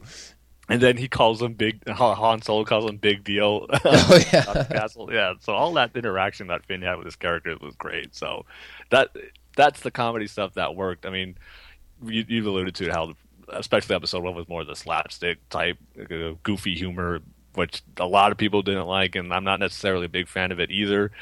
But this is where, you know, the Star Wars humor is at its best, I think. And I did hear some criticisms too that it's a little too much, but I think once you see it again, like you said, it's probably just an initial thing where you weren't expecting it, and once you see it again and you know it's coming, it's really not that bad, and it doesn't hurt the movie at all. So yeah, overall the comedy, I think, was the strong part of the movie. Yeah, and even, I mean, they managed to get a couple of funny moments in with Kylo Ren as well, which, I mean, that was maybe one of the things that made me think, like, is this a little too much? Because, you know, we never had any jokes or anything with Darth Vader or Darth Maul or anything like that. But I think it still kind of worked with him being definitely a younger villain and one who's more sort of rough around the edges. And you see he's similar to Darth Vader in the way that, you know, somebody comes and gives him bad news, he's going to get angry. But instead of taking it out on that person and just killing them and moving on to the next person, like he throws a freaking temper tantrum and doesn't kill his officers, but he'll just like turn on his lightsaber and just start trashing stuff. And, you know, early in the movie when one of his officers comes and says that BB-8 escaped Jakku, and he just like tears up a console, and then, you know, he's standing there just like breathing real hard, all angry. The guy behind him is like terrified, and then he just kind of turns over his shoulder and goes, anything else? And it was one of those moments where, you know, everybody like laughed at first, but then the guy says, oh, and there was a girl with them, and Kylo immediately, like, that's the moment where he reaches out his hand, grabs the guy by the neck, like pulls him in, and is like, what girl? And so that's what, like, I can't wait to find out more about his and Rey's relationship too, because, like, I don't think Rey knows him. I mean, obviously she does now, like, having fought him at the end and everything, but, I mean, I get the feeling that, you know, obviously there's a big secret going on here with Rey, and I think it's that she's Luke's daughter, but, you know, we're not completely sure yet. But it's one of those things where, like, everybody seems to be in on it besides her. Like, when Han and Leia talk about her, you can tell, like, there's something else going on there, especially Han, like, when he sees her interacting with the Falcon, and when he, you know, learns her name and that she grew up on Jakku and everything. You know, it's almost like, I wonder if this is the girl who... ... or like, I wonder if this could be Luke's daughter or something. And like I said, obviously Kylo Ren, like, I think he knows exactly who she is. Now, the question is whether or not Rey knows how important she is, because it seems like she doesn't, but at the same time, at the beginning when she finds BB-8 and she's asking him, like, you know, who are you and where are you from? And then she's like, classified? Oh, me too, big secret. So it's like, how much of this, you know, for the rest of the movie, how much of her obliviousness and her, you know, sort of innocence, like how much of that is real and how much of that is her trying to protect her own secret? Because also something I picked up on the second time, when Kylo Ren is interrogating her and trying to use the Force to, like, read her mind and find that last piece of the map to Luke Skywalker, and he says, you know, I see... you know, I see that you've been dreaming about it at night, and you see the oceans and the island, and it's like she's been dreaming about where Luke is. And I'm like, is that because she's been there? Is that because... I mean, obviously, I think it's a Force kind of thing. I think the Force is showing her more than she actually knows, if that makes sense. Like, it's showing her images, but why is it showing these images to her of all people? Like, there's obviously some big connection between her and Luke Skywalker for the Force to be showing her visions of where he is. And those visions aren't necessarily like a clue, because she doesn't know the exact location, but it's just like she's been dreaming about him and where he is. And, you know, it's like whether she knows it or not, I think there's definitely a big connection there. Yeah, totally. That moment you talked about where Kylo Ren grabbed the officer when he mentioned that girl, and that just set off, okay, that is, to me, it established, okay, Kylo Ren knows who she is, but what is their relationship going to be? And I'm ready to find out in this movie, but yeah. We didn't get the answer. But, man, we got a lot of great moments trying to figure out and put together the pieces of the puzzle. But, yeah, like I mentioned, that scene between Kylo Ren and Rey as she's captive, I love that moment where they do that Force mind battle with each other, and just the looks on their faces, they sold it so well. I mean, at first, this is a testament to Daisy Ridley and how great she was in it. When Kylo Ren's trying to probe her mind with the Force, she's in pain. You see her start crying, but then eventually she starts fighting back, which was awesome. And the dialogue that Kylo Ren said there too, like you mentioned it too, about the island, the ocean, and I think too, he said that's what you dream about, and it's more than just a dream. It's kind of like the dream in within the Force vision, kind of maybe showing her the future, but yet that's what she's longing for too at the same time, which to me leads more credence to the theory that Luke is indeed her father. And in that moment too, Kylo Ren mentions how she thinks Han Solo is the father she never had. And just the whole father theme is in that moment when he's reading into her mind. So it's all playing in together, where the fact that Luke may end up being her father. But then like I said, Rey starts fighting back, and Kylo Ren starts getting a little afraid, and she senses his fear, and she has one of the best lines in the movie where she goes, "You're afraid you're never going to be as strong as Darth Vader," and Kylo Ren just freaks out, Yeah. like, "Okay, I got to go talk to Snoke now. I'll come back to you." It was so awesome. Yeah, and then of course that's followed up by the scene where she learns to use a Jedi mind trick on Daniel Craig of all people, who apparently had a cameo as that stormtrooper, where she's like, you will release these restraints and leave with the door open, and she finally gets him to do it, and drop your weapon, and I'll drop my weapon. Yeah. Now I'm curious, cause I've heard a little mixed responses on that sequence where some people are having a hard time believing that she was able to use the Force in that way so soon when she's had no training at all. Did that bother you at all when you saw that? Well, I mean, maybe a little bit, but not really. And again, that's just more evidence to me that she is the daughter of Luke Skywalker and the descendant of Anakin Skywalker. Mm-hmm. It's like, I don't think it's completely out of the realm of possibility that she could be picking up on these Force powers so quickly. But if she is, she obviously is someone very powerful in the Force. Yeah. And even, Kylo Ren even says that to Snoke. He says she's strong in the Force, like stronger than she even knows. And then as she's escaping from Starkiller Base, he says, he just tells his troops, like, she's just beginning to discover her powers, and the longer she goes uncaptured, the more dangerous she's going to become, because she's just going to discover more and more things. And so I'm wondering even if she maybe, like at a young age, maybe had already started training as a Jedi, and that maybe, when she was sent away to Jakku, that maybe, I don't know if, maybe Luke used the Force to like suppress some of those memories or something. That's what I'm thinking too. I mean, I've heard that. I don't know if I necessarily believe that, but I've heard that theory from a lot of people, and it's certainly something that could be a possibility. And, also, like, regardless, I think she's definitely very powerful. And again, like I said, that just makes me believe she has to be connected to the Skywalker family somehow, because it would kind of just be a real big coincidence if she just happened to be a super powerful Jedi who came from somewhere else. I mean, it could be possible, but I think it would be much stronger storytelling if she were the one to, carry on and continue the Skywalker family legacy here, especially seeing, her and Ben Solo, being sort of opposite sides of the same coin kind of thing. Mm-hmm. Yeah, I agree. It definitely would make for a much better story if she is part of the Skywalker line. Because, I don't know, it would be kind of strange to think there's another family out there who's as strong with the Force as the Skywalkers. Like, I don't know about that. That's what makes the Skywalker special. And she's displaying that type of power, like you alluded to, and Kylo Ren even alluded to. So I did kind of think, it didn't really bother me, but it did cross my mind, man, she's really powerful with the Force. She's catching on really quick. But it was better that she failed 2 times beforehand before she was able to get it right. And again, another good point that Mike brought out on the Thunderquack podcast, spoiler video live chat, where we were talking about that sequence, and a point he brought out that I thought could really make that work, where why she's so strong with it was that she just, like, right away, when she believes in the Force and trusts it, and he gave the line that I love that makes sense, where Yoda says, "Do or do not.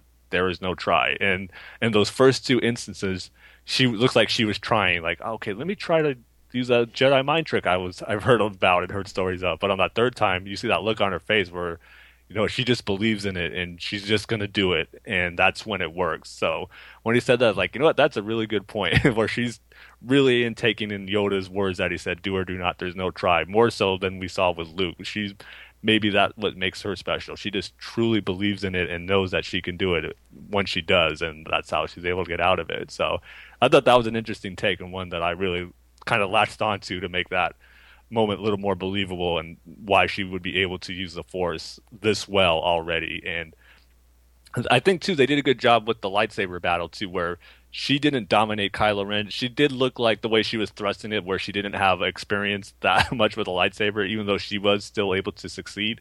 Because that moment happened again where she just trusts in the Force, once Kylo Ren had her almost against that cliff and said, "You need let me train you," and that's she started accepting it and able to take him out. So that's how I'm kind of basing my at least thoughts until it gets further explained on how Rey is able to tap into the Force and be so strong in it already. So right now, it's not necessarily a thing that bothers me. I think it works overall with the story they're telling with her. Yeah, I think that's a very good point. Like, I mean, I think it's a combination of those two things, that she is just naturally strong in it and that she's willing to just believe in it and kind of submit to it. And also, yeah, I mean, that's a good point with the saber duel at the end. Like, the first time I watched it, I actually thought that was kind of a little bit cheesy at the end where, Kylo says, like, "You need a teacher. I'll show you how to use the Force." And she's just kind of like, "Oh yeah, the Force." And, her eyes light up and the music plays and it's just like, "Oh, right, I can use that." And it's like, what the heck have you been doing this whole time? Like, you've never used a lightsaber before in your life and you haven't gotten your head chopped off it. Like, you must have been using the Force already. But then watching it the second time, I'm like, no, I don't really think she was, because if you watch like the first part of her fight with Kylo Ren up to that point, I think Finn actually did a better job of handling himself. I think, even though he ultimately ends up losing that fight and getting wounded pretty badly, he handles himself pretty well. Like we saw, like I said, we've seen that he has been trained to use melee weapons. That's apparently a thing for stormtroopers these days. But he's more aggressive going after Kylo. Like, Kylo wounds him, he wounds him right back. And ultimately Kylo just overpowers him, though.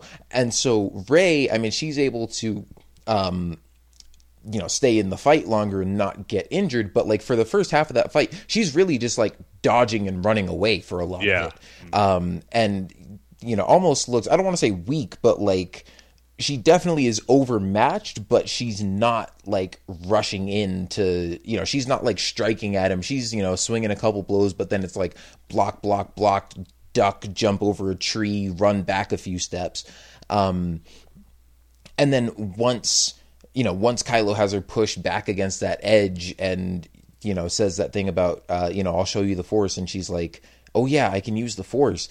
And then that's when she starts pushing back and overpowering him. But at the same time, I still don't think I think it would have been at least evenly matched, or I think Kylo still would have had the upper hand, like, even if she had been using the Force, if he was at his full strength. Yeah. But at this point, like I said, I mean, he's kind of just tired out. I'm sure he's emotionally drained from having just killed his father, but he's also been wounded in the side, not just by a blaster bolt, but by, we saw how powerful that bowcaster was.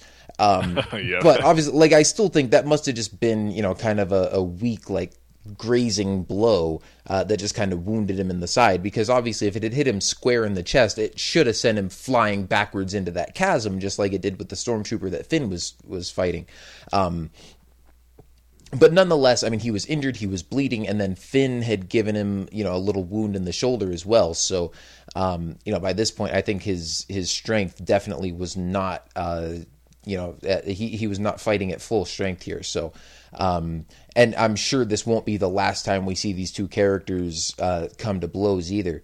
And so I can't wait to see what that looks like when both of them are at full power, because also, Snoke tells General Hux, he says, "Bring Kylo Ren to me, like it's time for me to complete his training," or something like that. Yeah. So, presumably the next time we see them clash, with Kylo Ren having trained more under Snoke and Rey having trained more under Luke, they'll both be more powerful. And man, I just can't wait to see what that's going to look like, because I mean, they talked about with the fights in this movie how they were going for something more, kind of more like the style of the fights in the original trilogy, where it's not as flashy as the prequels, and it's more sort of raw and rough and just like big hack and slash kind of thing. Because these are, like all three of these fighters are relatively untrained. I mean, Kylo Ren, like I said, is going to be like the most powerful Force user and the most well-trained out of the three of them, but still, he's not a full Sith Lord. He was never a Jedi Knight. It's a different era, and this definitely is not like Duel of the Fates or anything like that, where it's all finely choreographed and everything. But I did really like that style. I mean, it definitely felt more raw and emotional and not quite as flashy, but I look forward to seeing Maybe like the next time, whether it's like in episode 8 or 9, the next time we have a big duel between Rey and Kylo Ren, I want to see it be kind of somewhere in between the two. Keeping elements of what they had in this fight, because I thought it worked really well. I thought the visual setting was just fantastic. And like I said, there was just like a real raw emotional energy to the fighting style. But if you can also elevate that and, sort of incorporate a little bit more choreography and finesse and everything, once we see that these two have both become more powerful and trained more and everything, that's going to be something really cool to see. Yeah, totally agree. And man, this lightsaber fight was awesome. Everything I was hoping it would be. And I'm so glad they pretty much kept everything from this fight out of the trailers and out of the TV spots. Some little few shots here and there popped up the week of release in certain TV spots, but that's when I stayed away from it. So pretty much everything I saw from this fight was from the first time. And man, I absolutely loved it. Everything about it, how you described the raw energy of everyone participating in the fight and how it wasn't so fine-tuned, but still an emotional fight from all the characters, which is what I loved about it. I mean, and the scenery too. And I said this, I think, from the first time that teaser came out and Kylo Ren igniting his lightsaber, which unfortunately didn't make the actual final cut of the movie, which was a little disappointing because that's become such an iconic image now of Kylo Ren, of him igniting that lightsaber for the first time, at least for us to see it. But yeah, the way it started to, where Kylo Ren is saying like, "I'm not done with," or "We're not finished yet," and Rey just calls him a monster, and he force pushes her into those trees, and then like Rey's like, "Okay," or Finn is all, "I've had enough of you. You killed Han Solo. You hurt Rey. Like, it's time to put an end to you." Or when he ignites that lightsaber, and then the look on Kylo Ren's face, where he's all like, "That belongs to me." Almost like, "You have no right to hold that lightsaber. That's mine. That's my grandfather's, my uncle's." And then Finn had a great line. He was like, "You want it? Come and get it." And then boom, they go at it. It was such a great fight, seeing the trees get chopped down as they're dodging swings and from the blades.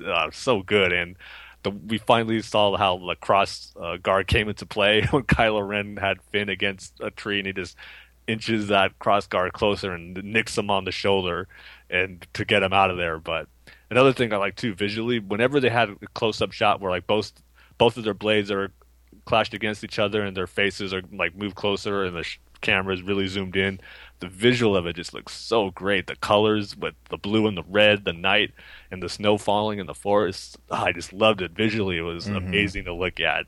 That's what I was hoping for. Like one of the big things in this new trilogy, establishing new stuff that we're familiar with. Lightsabers are a standard in Star Wars movies, or lightsaber fights, I should say. We come to expect them, but we come to expect them to be different every time we see a new fight, and this one delivered on that. I just loved it. Everything about it, the atmosphere, the tension, the fighting style, the way it, and then we had two cool lightsaber battles in this one sequence. The way Rey took that lightsaber once Kylo Ren defeated Finn and it's stuck in the snow.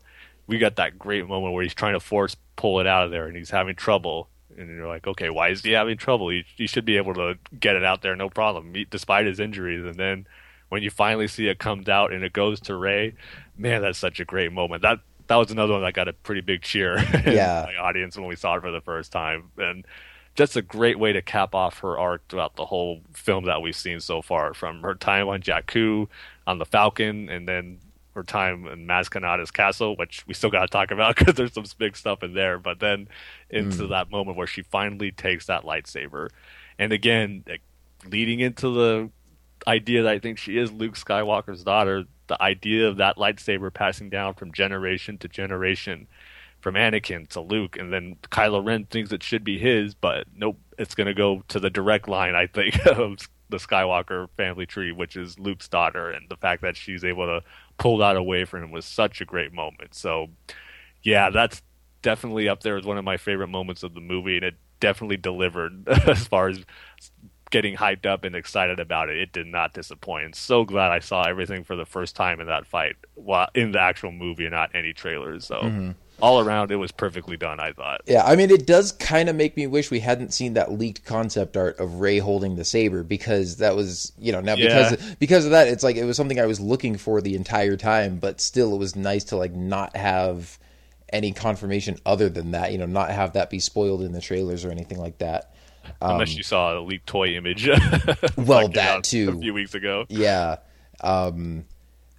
But yeah, and now that I think about it, like if I hadn't seen that concept art image way back when, and I had seen that action figure picture, I actually probably would have been pretty mad that they, spoiled that close. It was funny because, like, I guess Disney was trying to sue the person who put that picture on Facebook, and like, they got their Facebook account suspended for like 3 days or something, and I'm like, it's unfortunate that got leaked out that soon, but they found it on the rack at Walmart, and the figure wasn't supposed to be out in stores that soon, but that's in no way like the fault of the person taking the picture. Like if it's out in the public like that, like blame Walmart for putting it out early, exactly, get that employee fired or something like that. But I mean, it's not the fans' fault.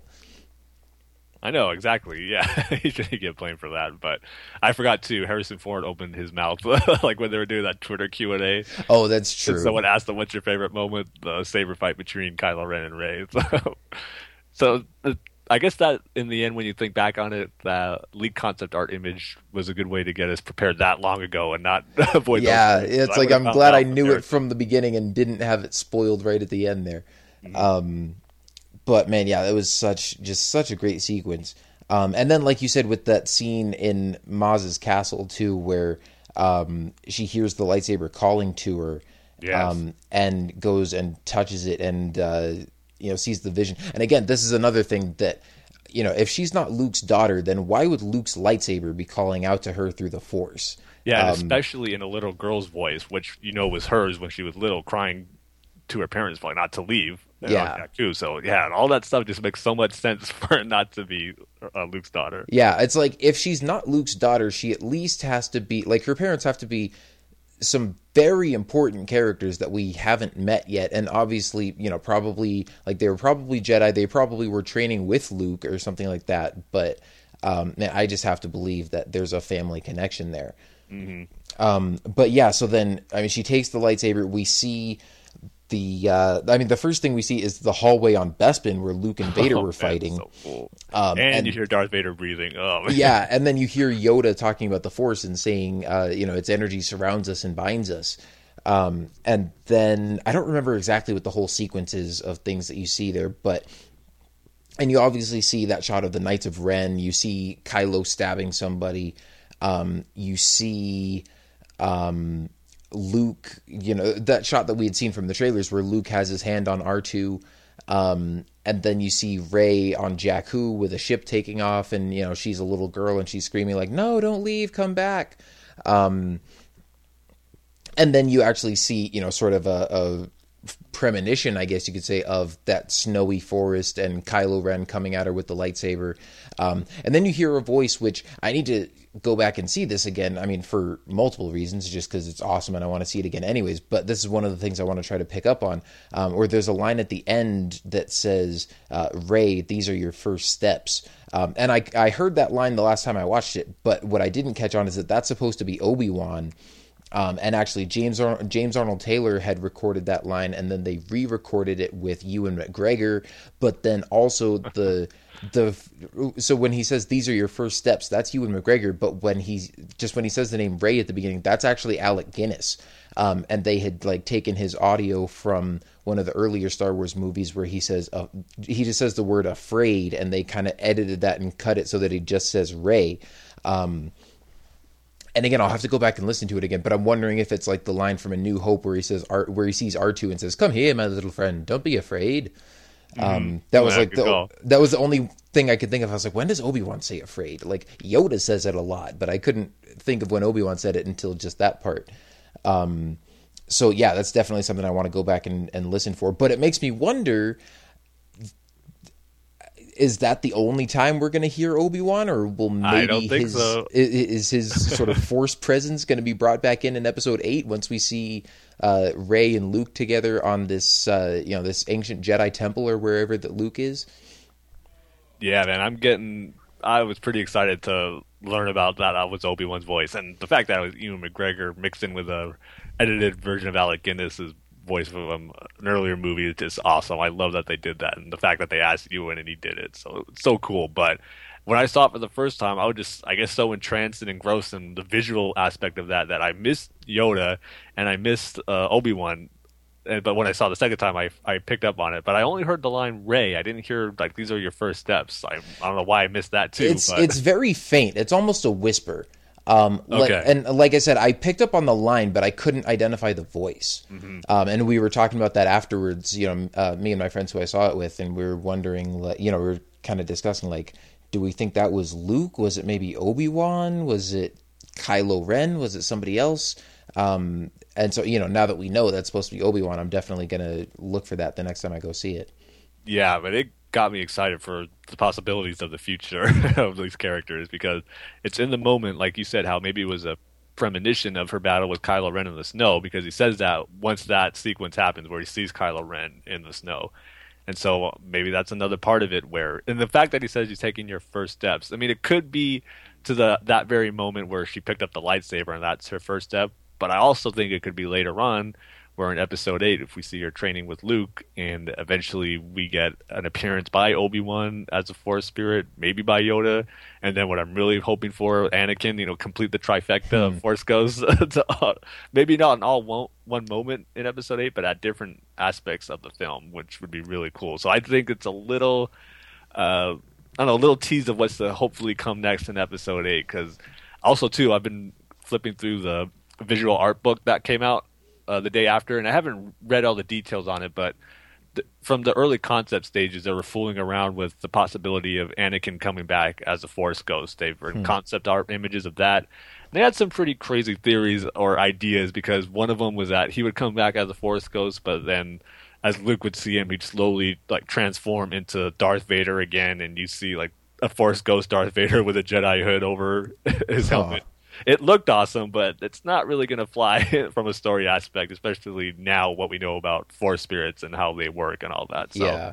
But just the fact that they were contemplating that idea early on, I think is something they're going to follow up on. And, we've heard those Hayden Christensen rumors early on during the summer, I believe. But there's a lot more stuff leading to the idea that we may see some Force ghosts pop up in Episode 8, and that would be awesome. But going back to this whole vision that Rey had, I just loved it. It was another one of my favorite moments of the movie, to see a Force vision like this, something we've never seen before. And I just loved how every scene was cut together and how it transitioned into another moment, like with Luke touching R2, then to the moment with the Knights of Ren. It was just so perfect.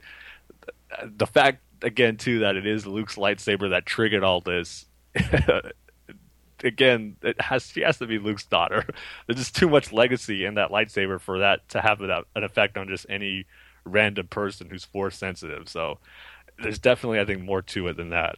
Mm-hmm. But just from the way JJ directed and all played out, I loved it so much. I mean, that's probably why I missed so much of it the first time I saw it. As far as the audio, just entranced with it visually. It was something I'd never seen before with Star Wars and Force vision, so I just loved it so much. I can't wait for when it comes on Blu-ray and just watch that whole sequence play out in slow motion. Just have a pause it frame by frame, because I'm sure there's so much more that we haven't even noticed yet, and we will later on as we see it a bunch of times. But it was just such a beautiful scene to take in when you're watching it. Yeah. Well, okay, so a couple things I just thought of as you were talking about that scene, and I'm wondering, for one thing, obviously the first time I watched it, I was like, okay, this is sort of like her Dagobah cave moment. But then I'm like, it almost seems like it's a little bit more similar to Anakin and the vision he has on Mortis. Just in the sense that it's like a bunch of different scenes. Even though with Anakin, all his visions were of the future. And with Rey, it's like mostly visions of the past and then one vision of the future. But still, just the way that, they're hearing voices and seeing a bunch of different scenes flash together, it was much more sort of done in that style. But then also, I'm wondering if that was a Force vision, or if I'm wondering if she maybe has like the same power as Quinlan Vos, the thing that he can do where he like touches an object and can see the history of it. And I'm like, maybe that's something that Rey can do, and that it wasn't necessarily like the Force just presenting her a vision, but that she touches the lightsaber and then just sort of saw, not through the Force like giving it to her, but through her own sort of, it was like a Force power that she was using that she didn't realize that she had. She was like just sort of seeing a brief history of like all the major events surrounding the history of this lightsaber. Now, I still think it was at least somewhat, inspired by like the Force giving her a vision, because obviously it was calling out to her in the first place. She wasn't just like, oh, let me pick this up and try to read it. But yeah, I mean, it was one of those things that was like new and cool and similar enough to what we'd seen before that you knew what was going on. I mean, like I said, obviously sort of the first instinct is like, oh, it's like another Dagobah cave kind of moment. But at the same time, it's like, we haven't seen anything completely like that before. And, I mean, it was just, really well done and really cool. Yeah. And then again, more evidence to, I think, for me anyway, about her being Luke's daughter, kind of what Maz Kanata says to her afterwards, how she starts explaining the Force to her, and how, I'm trying to remember the exact line, but she says to her how you already know the truth. The family you wait for is not coming back, and Rey starts crying. But she says, I'm trying to think of what it was exactly, but how what you seek is in front of you type thing, not in the past, kind of leading more to the point where she knows she seeks her family more than anything, and that's not behind her. It's in the future. It's in front of her now, which again leads to Luke and her quest to find him. So it's little things like that. The evidence is starting to pile up. Yeah. Well, see, that was one thing that maybe made me question it a little bit, because I think she says something like, you know that the family you're waiting for is not coming back. But then she says like the belonging you seek is not behind, but it's ahead. Okay, and then Rey says like, oh, Luke, like she realizes that Maz is talking about Luke Skywalker. But I don't know if she meant, if that's supposed to be meaning like, Luke is your family, but instead of waiting for him to come to you, you have to go to him. Or if she was saying, you're waiting for your parents to come back and they're not coming, but you can find, that same sense of belonging that you're looking for if you go to Luke, and he'll train you as a Jedi, and he'll sort of take you in and give you that sense of belonging that your parents can't give you because they're gone. And so I'm not really sure which one of those they were going for there. But I think I still think there's strong enough evidence that I think she's Luke's daughter, especially if we just sort of jump ahead to the very last scene where she climbs up that mountain and finds Luke there at the very end. I think that was some very good acting by Daisy Ridley and Mark Hamill, just in their facial expressions, because obviously, I mean, it's a real brief scene. They don't say anything to each other. But she pulls out his lightsaber and hands it to him, or doesn't even hand it to him because he doesn't take it, but she holds it out to him. And you see both of their facial expressions kind of change. Hers is sort of like, when she first sees him, it's just sort of this, maybe, this mysterious kind of like, oh, here's this mythical Luke Skywalker Jedi figure. Like, I finally found him. He's real. Like, this is cool. And Luke is like, who is this girl that's found me all the way up here? And then she pulls the lightsaber out and holds it out. And there's suddenly like a subtle change in his face that turns to like this emotional look of recognition.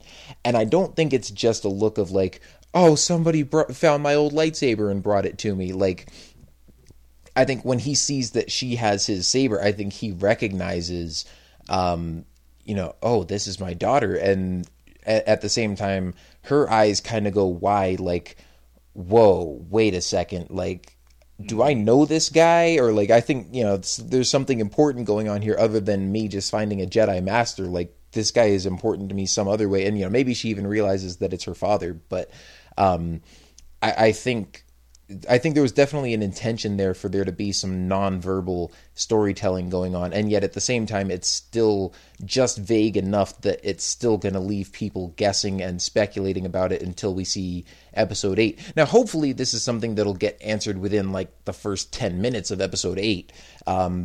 You'll see Rey and Luke training together, and he's going to be like, hey, that was a good lightsaber training session. And she'll be like, thanks, Dad. And we'll all be like, oh, okay. Imagine if it's that simple. Like, after all that time and speculating, just one like passing line of dialogue where we get the answer. But yeah, since we're talking about that final scene, man, how great was it though? What a way to end a Star Wars movie. And to go back remember when we first heard that rumor, it was from Making Star Wars, where saying, Luke might only be in it the very last shot of the movie, and I was like, no, that's impossible. That's not going to happen. They wouldn't build up having the big three return for the movie, and one of them, the one possibly the most character everyone wants to see real bad is Luke, and he's only going to be in the last shot, not have any dialogue. I don't think so. There's going to be a lot of fans who would be upset once they walk out of that theater and find out Luke was only in it for like the last 20 seconds. But I was wrong about that not being the case. That exactly was the case. And then I'm wrong too, where the reaction for it has been, at least from what I've seen, the exact opposite of what I thought it would be, because everyone talks about how it's such a great way to end the movie, and I'm not seeing disappointment at all that Luke is only in it for the last 20 seconds or so, because the way the story builds up from the very beginning, I mean, the first words in the opening crawl is Luke Skywalker has vanished. Yeah. In the course of the movie, everyone's trying to figure out where he is and what happened to him, why did he leave, and what's he doing right now, and it makes for such a great payoff at the very end of the movie when she finally finds Luke and we see him, and boy, his appearance did not disappoint, as short as it was. I mean, just when you see him from the behind and he has the Jedi robes on, you're ready to get a big grin on your face and like, there's Luke Skywalker, and then he turns around and you can still see a little bit of his face under the hood. And I kind of thought to myself, is he not going to take the hood off, or we're not going to actually see his face and his beard and everything? But then once he lifts his arms up, and how awesome did his robotic hand look taking off that hood. I love the fact that he's gone away from having that fake skin to cover it. He just embraced that robotic side of him, and he removes that hood and he has that look on his face. And like you said too, not right away, but when she pulls out that lightsaber and she's holding it out, his face gets real emotional. There's two shots, like it cuts to him, then it cuts to her, and then when it cuts back to him for the final close-up of Luke, that look he has, like you said, it was very emotional and very sad look, more so than just, you found my lightsaber, my father's lightsaber. It's like something more has returned to him again, which I'm assuming is going to be his daughter he hasn't seen in over 10 years. And she's found his lightsaber. Like, every aspect of those emotions are coming to him. And I don't think he necessarily sheds a tear in that shot, but it looks like he was going to if it stayed on him a few more seconds. Yeah, no, the first time I saw it, I thought I saw a tear running down his face. But the second time, I didn't see that. But his eye, it did look like maybe tears were welling up in his eyes. Yeah, and like you said, her face too. It was almost like, this was what I've been waiting for. Like, the family I've been waiting for is right here. Now, whether that's literally or in a figurative tense for her when she realizes that her family's gone and this is her new family now. But I think it is in the literal sense, where she found her father that in the family she's been looking for and waiting for this whole time. So such a good moment. And of course, what sells it even more so, it's the awesome music. I mean, the lead up. Yeah, dude, like as you're talking about all this, I'm just sitting here and I'm hearing the music playing in my head, and I'm like, I want to go listen to that track again right now. Yeah, the Jedi Steps. The build up is so good. And that was actually one of the first few pieces of new music we heard, because that was in one of the TV spots, the very early ones that happened a few months ago. So to hear it then worked really good, but then it transitioned to the classic Force theme, which that was another emotional moment, seeing that sequence. Seeing Luke for the first time and you hear that Force theme music is so good. And I love how this movie and Revenge of the Sith are the only one that ends with that classic Force theme.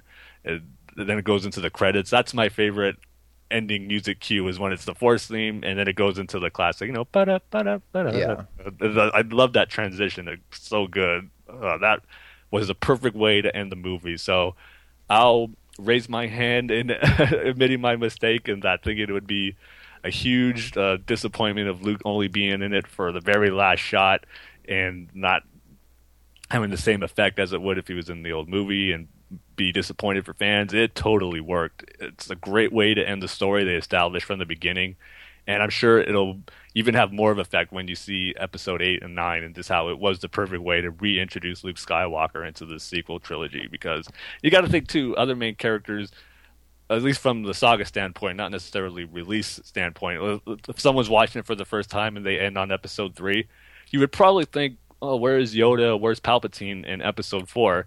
So not all the main characters have to have a big role in like the first movie of the next trilogy that starts off. Yeah, that's a good point. It makes sense that Luke would have a small role here, and then we'll see him, of course, in Episode 8 and hopefully Episode 9. But boy, that was a perfect ending. Yeah, I mean, and I love the look of him too. Even like the not just the costume, but also I was surprised that he had kind of longer hair.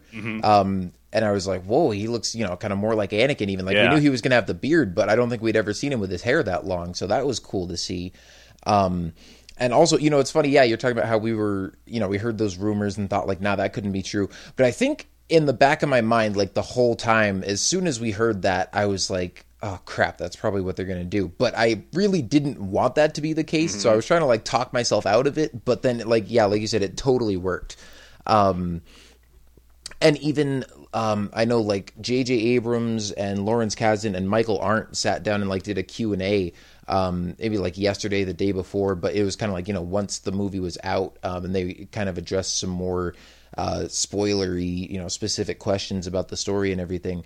And one of the things, they talked about Luke and just how, they had written different drafts of the script where he was in the story more, and it was just like every scene he was in, he totally took over.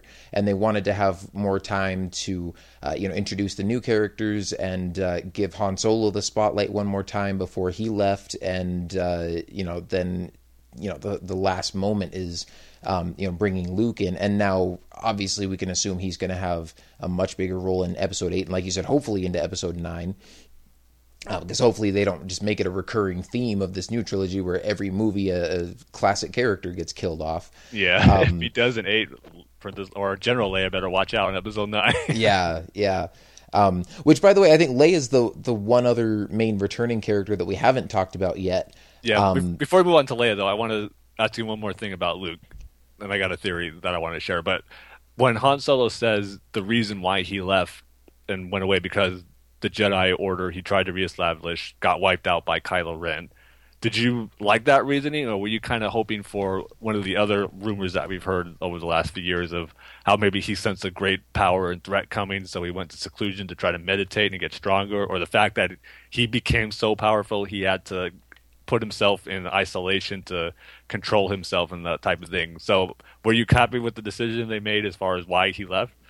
I was happy with it. Now, again, this is something else that we still don't have all the answers on yet. Because when you said, obviously, like the explanation that's given in the movie is just that, Snoke turns Ben Solo to the dark side. And as Kylo Ren, he kills all the Jedi that Luke is training. And just that Luke feels responsible and feels guilty and just goes into exile. But then what you just mentioned about Luke sensing some great threat and going into hiding to try to meditate or try to get answers on how to defeat it. Well, that could be Snoke as well.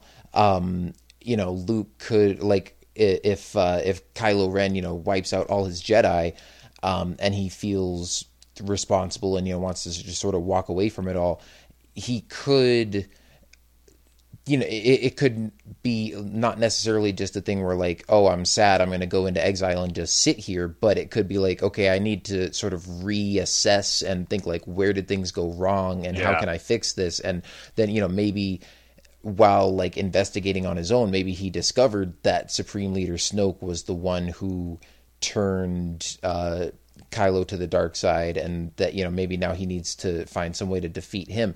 And I mean, we could talk about this a little bit too, because obviously the Plagueis theory is still out there that Snoke could be Darth Plagueis, and if that's true, and if Luke found that out and discovers like, oh, this was the Sith Master of Emperor Palpatine who took over the whole galaxy, like.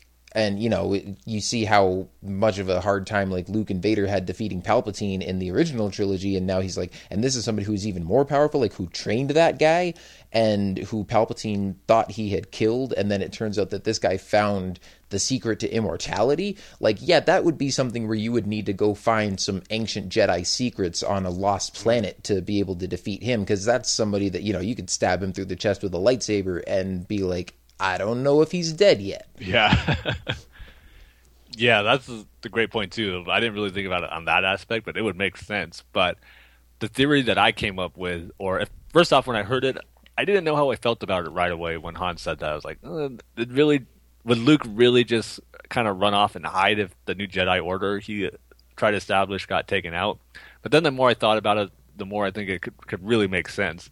And first off, I mean, it was his nephew who did that, and he'd probably think, oh, it's, Anakin and my father all over again. Like, I gotta somehow figure out a way to stop this. But on a broader sense, I think too, the way he defeated Darth Vader and he brought him back to the light side, that went against, what Obi-Wan and Yoda wanted him to do, to just kill him, and kind of still having that old Jedi way that led to their downfall. And assuming that Luke was going to bring back or try to reestablish a new Jedi Order, I would think he was going to go about a different way, not have the rules where you can't have attachments or fall in love and not have children, because, again, if he was able, as Rey of his daughters, we know that was the case, where he would do things differently to, embrace loving somebody and having attachments.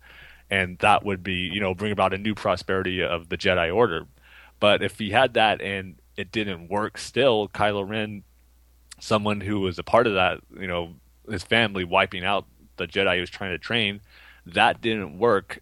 The old Jedi ways didn't work. So what's the best way to go about establishing this new Jedi Order? So it would make sense for, kind of take a step back, go back to the very beginnings of the Jedi, go try to find the first Jedi temple and get some answers, and just try to meditate on what I need to do to bring the best way to bring back the Jedi Order. So that was something that I think of. And then what you were saying too about if he does find out who Snoke really is, whether it is Plagueis or not. But I do like what you're saying about Plagueis, knowing how if that really is the person who trained Palpatine and didn't die, how do you defeat him? That would be a pretty cool reason to meditate also. But I think all those aspects play into a good enough reason for Luke to go into seclusion and be away, to not have anyone try to find him, and also too to protect his daughter if Rey is that way, to leave her on Jakku. And I did buy into that theory where maybe he did something with the Force to, erase part of her memory, or not erase, but suppress where she doesn't remember, and maybe even to keep her there too, where she's so dedicated to staying on Jakku to wait for her family, because he said that on a few occasions where I need to go back to Jakku, I got to be there for my family. Maybe that was something that was put into her mind as part of a Jedi mind manipulation, I guess, for lack of better terms, whatever. But just in the ways to protect her as he tries to figure out the best way to establish the Jedi Order. And because you would think that Snoke and Kylo Ren, their mission is to find Luke Skywalker and to kill him, to eradicate the Jedi. And if they knew his daughter was still alive, they would want to get her too, which again brings to the point where Kylo Ren hears that from the officer. That grabs his attention right away, because maybe they think she is dead and she can't pose a threat. But when he hears that and finds out, maybe she's still alive and that is the daughter of Luke, then yeah, she's going to be someone we have to take care of also. So all that stuff plays into the theories I have with Luke and why he's gone and his relationship with Rey. So hopefully we'll get an answers to that in episode 8. I think we will, and just have to see how right or wrong I am. But I think that could make for a pretty cool story moving forward with Luke. Yeah, and I definitely have to think that Snoke plays a part in it too somehow, like whether he turns out to be Darth Plagueis or not, because I mean, even if, and well, it also depends on the Knights of Ren as well. I mean, we know. Yeah. I mean, Kylo Ren is the only one that we've really seen so far, but, we see that scene of him in the rain with the lightsaber with all the bodies around him, and, we're assuming that those are, Luke's Jedi that we know he killed. But, of course, you see all the other guys behind him there as well, and so we don't know, how powerful they are, because I'm thinking, at least it seems to me now, Luke could easily defeat Kylo in a one-on-one fight. Mm-hmm. And I'm thinking they must have done something where, maybe Luke was off on a mission by himself, or, maybe even Ben distracted him with, he maybe created a diversion or something, said he sensed a disturbance in the Force on some planet, and Luke went off to investigate it, and then the Knights of Ren came and, wiped out all the Jedi while Luke was gone. But, I have to think Luke would be able to defeat Kylo in a one-on-one fight. But maybe he can't take on all the Knights of Ren by himself. But I also think he would have... I think part of the reason he went into hiding was to discover what made Kylo go wrong in the first place, and then, you know, whether it's Snoke or the Knights of Ren, it's like there's some bigger threat that Luke is probably preparing himself to face. Because if it was just Kylo, then it would make Luke seem kind of weak to just like walk away from it all and, you know, just give up and leave. I mean, maybe that would, you know, discourage him from trying to train more Jedi, but at the very least, you'd think he would confront Kylo about it. Now, at the same time, you could understand why, like, you know, maybe if he feels responsible and if this is the son of his daughter and his best friend, like, he's not going to necessarily just go out there and kill him. But at the same time, you know, if you're responsible, like if Luke feels responsible for this kid and he was the one training him, and then he turned to the dark side, like, you wouldn't just walk away and let him run around murdering people and, you know, being part of the First Order and killing people and stuff, because if that were the case, like, you'd feel guilty for all those deaths as well. So I have to believe Luke is, like, you know, biding his time. He's trying to make himself stronger, or he's trying to find some answers, or, you know, he's doing something. You know, like we said, the explanation Han gives is that Luke just walked away from it all, but obviously there's still a lot of mystery there, and I think there's going to be more to it from Luke's point of view. Yeah, totally. What you were saying about Kylo Ren going to the dark side and how to do with it, what better advice to get than from Obi-Wan and Anakin, the two people who experienced that before. So yeah, hopefully, again, he's been doing that before, like during his meditation, maybe getting advice from both of them, and then hopefully we'll see it in episode 8. But when you were talking about the whole vision sequence again with the Knights of Ren, this is something I was talking about with Paul yesterday, and I have to rewatch it, but that moment where you see Kylo Ren stab somebody in that vision, he was thinking that maybe that was another member of the Knights of Ren, and since Rey is experiencing that vision, this is where I have to see it again. He said it looks like maybe he was about to attack her, and then Kylo Ren stopped him and stabbed him, thus kind of saying that he knows who she is, and maybe in some weird way was still protecting her from the Knights of Ren, that they really were to destroy all the Jedi or Force sensitive that Luke was training. But since Kylo Ren maybe knew that she was family, he spared her for whatever reason, maybe to train her later on or something. We don't know, but that's another moment I got to look out for, because when I was talking to him about it, I didn't really get that impression that that person was about to attack someone and Kylo Ren stabbed him right before he did it. It all happened so fast, but did you pick up on that at all? No, and, you know, it's funny, Paul was telling me the same thing. We were playing Battlefront online yesterday, and, you know, we were talking a lot about the movie and stuff, and yeah, he was telling me the same thing, and I was like, I mean, I can't really give an answer on that, because I'd have to look at I'd have to watch the movie and kind of look for that, but I definitely didn't see it the 2 times that I've seen it so far. I mean, I remember that shot of him stabbing somebody, but I didn't necessarily, like, he thought that was supposed to be from Rey's point of view, looking up at this person that was, like, about to strike her with a weapon or something. But I didn't see it. I mean, like, I just didn't see it that way, as if it was from Rey's perspective or something like that.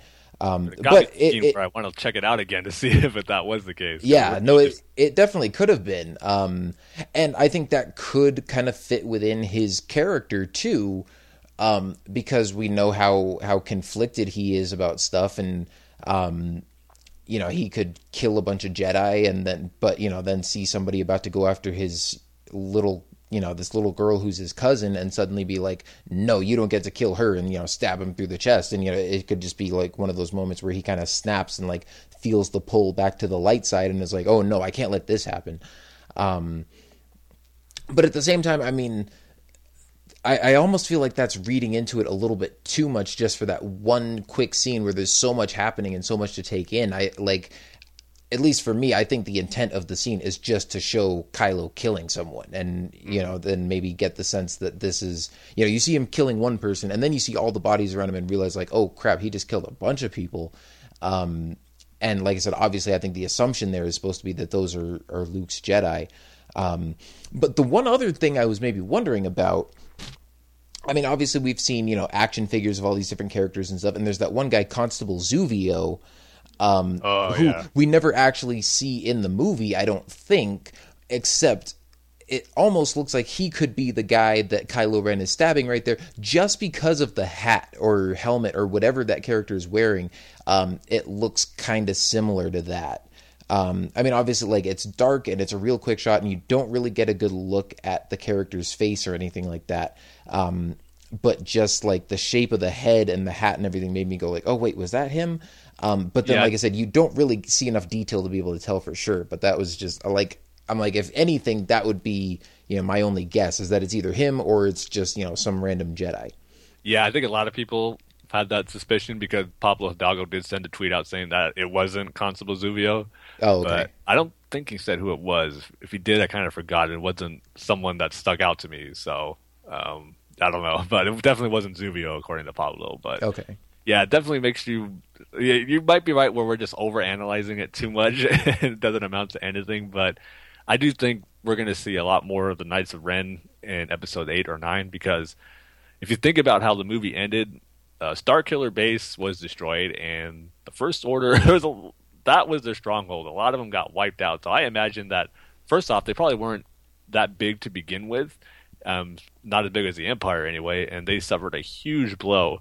So if Snoke told Hux to get Kylo Ren taken back, maybe he's going to have Kylo Ren use the other Knights of Ren to kind of start forming his army again. I don't know how big the Knights of Ren are, but that is something I was thinking of where maybe he's going to start using them because one of the lines he says to Kylo Ren, when I first saw it, I couldn't understand what he said. If he said, like, the master of the Knights of Ren, the last of the Knights of Ren. But when I heard it again, he did say Kylo Ren is the master of the Knights of Ren. Yeah. So whether there's other masters, kind of like the Jedi have a bunch of members with the title as master, or maybe that's the thing. I don't know if he's just one of many or if he is like the Grand Master of the Knights of Ren. We'll have to see. But I think they're going to play a bigger role with Snoke and his plans later on because maybe this is the last we'll see of the First Order and we'll see Snoke try something else. I don't know. Definitely interesting, but I think they're going to have a bigger role moving forward and hopefully get more information on them. Mm-hmm. Yeah, I mean, we do know that there's going to be supposedly we know there's going to be a new villain in episode 8 just because of all the casting rumors we've heard about Benicio del Toro. Yeah. But at the same time, and we know that Captain Phasma is going to be back, we can assume that Kylo Ren and Supreme Leader Snoke are going to be back, unless it's something where, I mean, maybe there's a new storyline to deal with in episode 8 and Kylo and Snoke kind of sit that one out for the most part as Kylo is like recovering from his injuries and as Snoke is training him, and then they come back as a bigger threat in episode 9. But I'm sure they're going to address, those characters in that storyline again in episode 8 as well. I'm also curious to see how they take Kylo Ren's character from here. Like, I don't know if he'll still be the same, sort of conflicted character where there's still maybe a chance to redeem him, or if his big story arc really was in this movie and that once he killed Han, if that really was him sort of fully going over to the dark side, and if from this point forward he's going to be more of just like, sort of the tragic, fallen hero type character, but now he's a villain and we have to defeat this guy, and like he has a tragic backstory, but like there's not really a chance of redeeming him. I'll be interested to see which way they take that. Yeah, that's a good point, too. I imagine he's going to want revenge on Rey for messing him up pretty badly, too. Yeah. And also, too, just what is he going to look like? Because he's scarred. Is he going to have the same mask that he had in this one? Because presumably that got destroyed with Starkiller Base because he just left it on that platform, I think. Yeah, but somebody could have picked it up. That's true. And he could probably make another one pretty similar to that, I would imagine. But I wonder, and I find it hard to imagine that he'd want to stray too far away from resembling his idol Darth Vader. So yeah, but we'll see. But yeah, I agree. It should be interesting to see where he goes. I think he's still going to play a big role in Episode 8 regarding him and Rey. They're the two most important characters of this new trilogy. So definitely. I just love the fact too that they're going to be parallel with each other. One with the light side, one was the dark side, because we see Rey off to presumably train with Luke, and then Snoke, like you said to Hux, bring me Kylo Ren back because I'm going to complete his training. So we should be, depending of course where it takes place, we don't know how many years Episode 8 is going to be after The Force Awakens. So, but I think it would be pretty cool to see both of them in their training, or completing their training at the beginning of the movie and just seeing what their next step is as they progress in with her on the light side and her on the dark side. So yeah, I just can't wait to find out for both of them. And presumably, just based on the ages of the actors and the fact that we know they're making episode 8 in a year and a half, like it can't be set that far after episode 7. Like we know it's not going to be 10 years later or anything like that. I would think, maybe no more than like 3 or 4 years after, if anything. But I also think just based on the fact that we know that they were already shooting more scenes on Skellig Michael Island earlier this year. It's like presumably it seems like episode 8 might pick up right where 7 left off.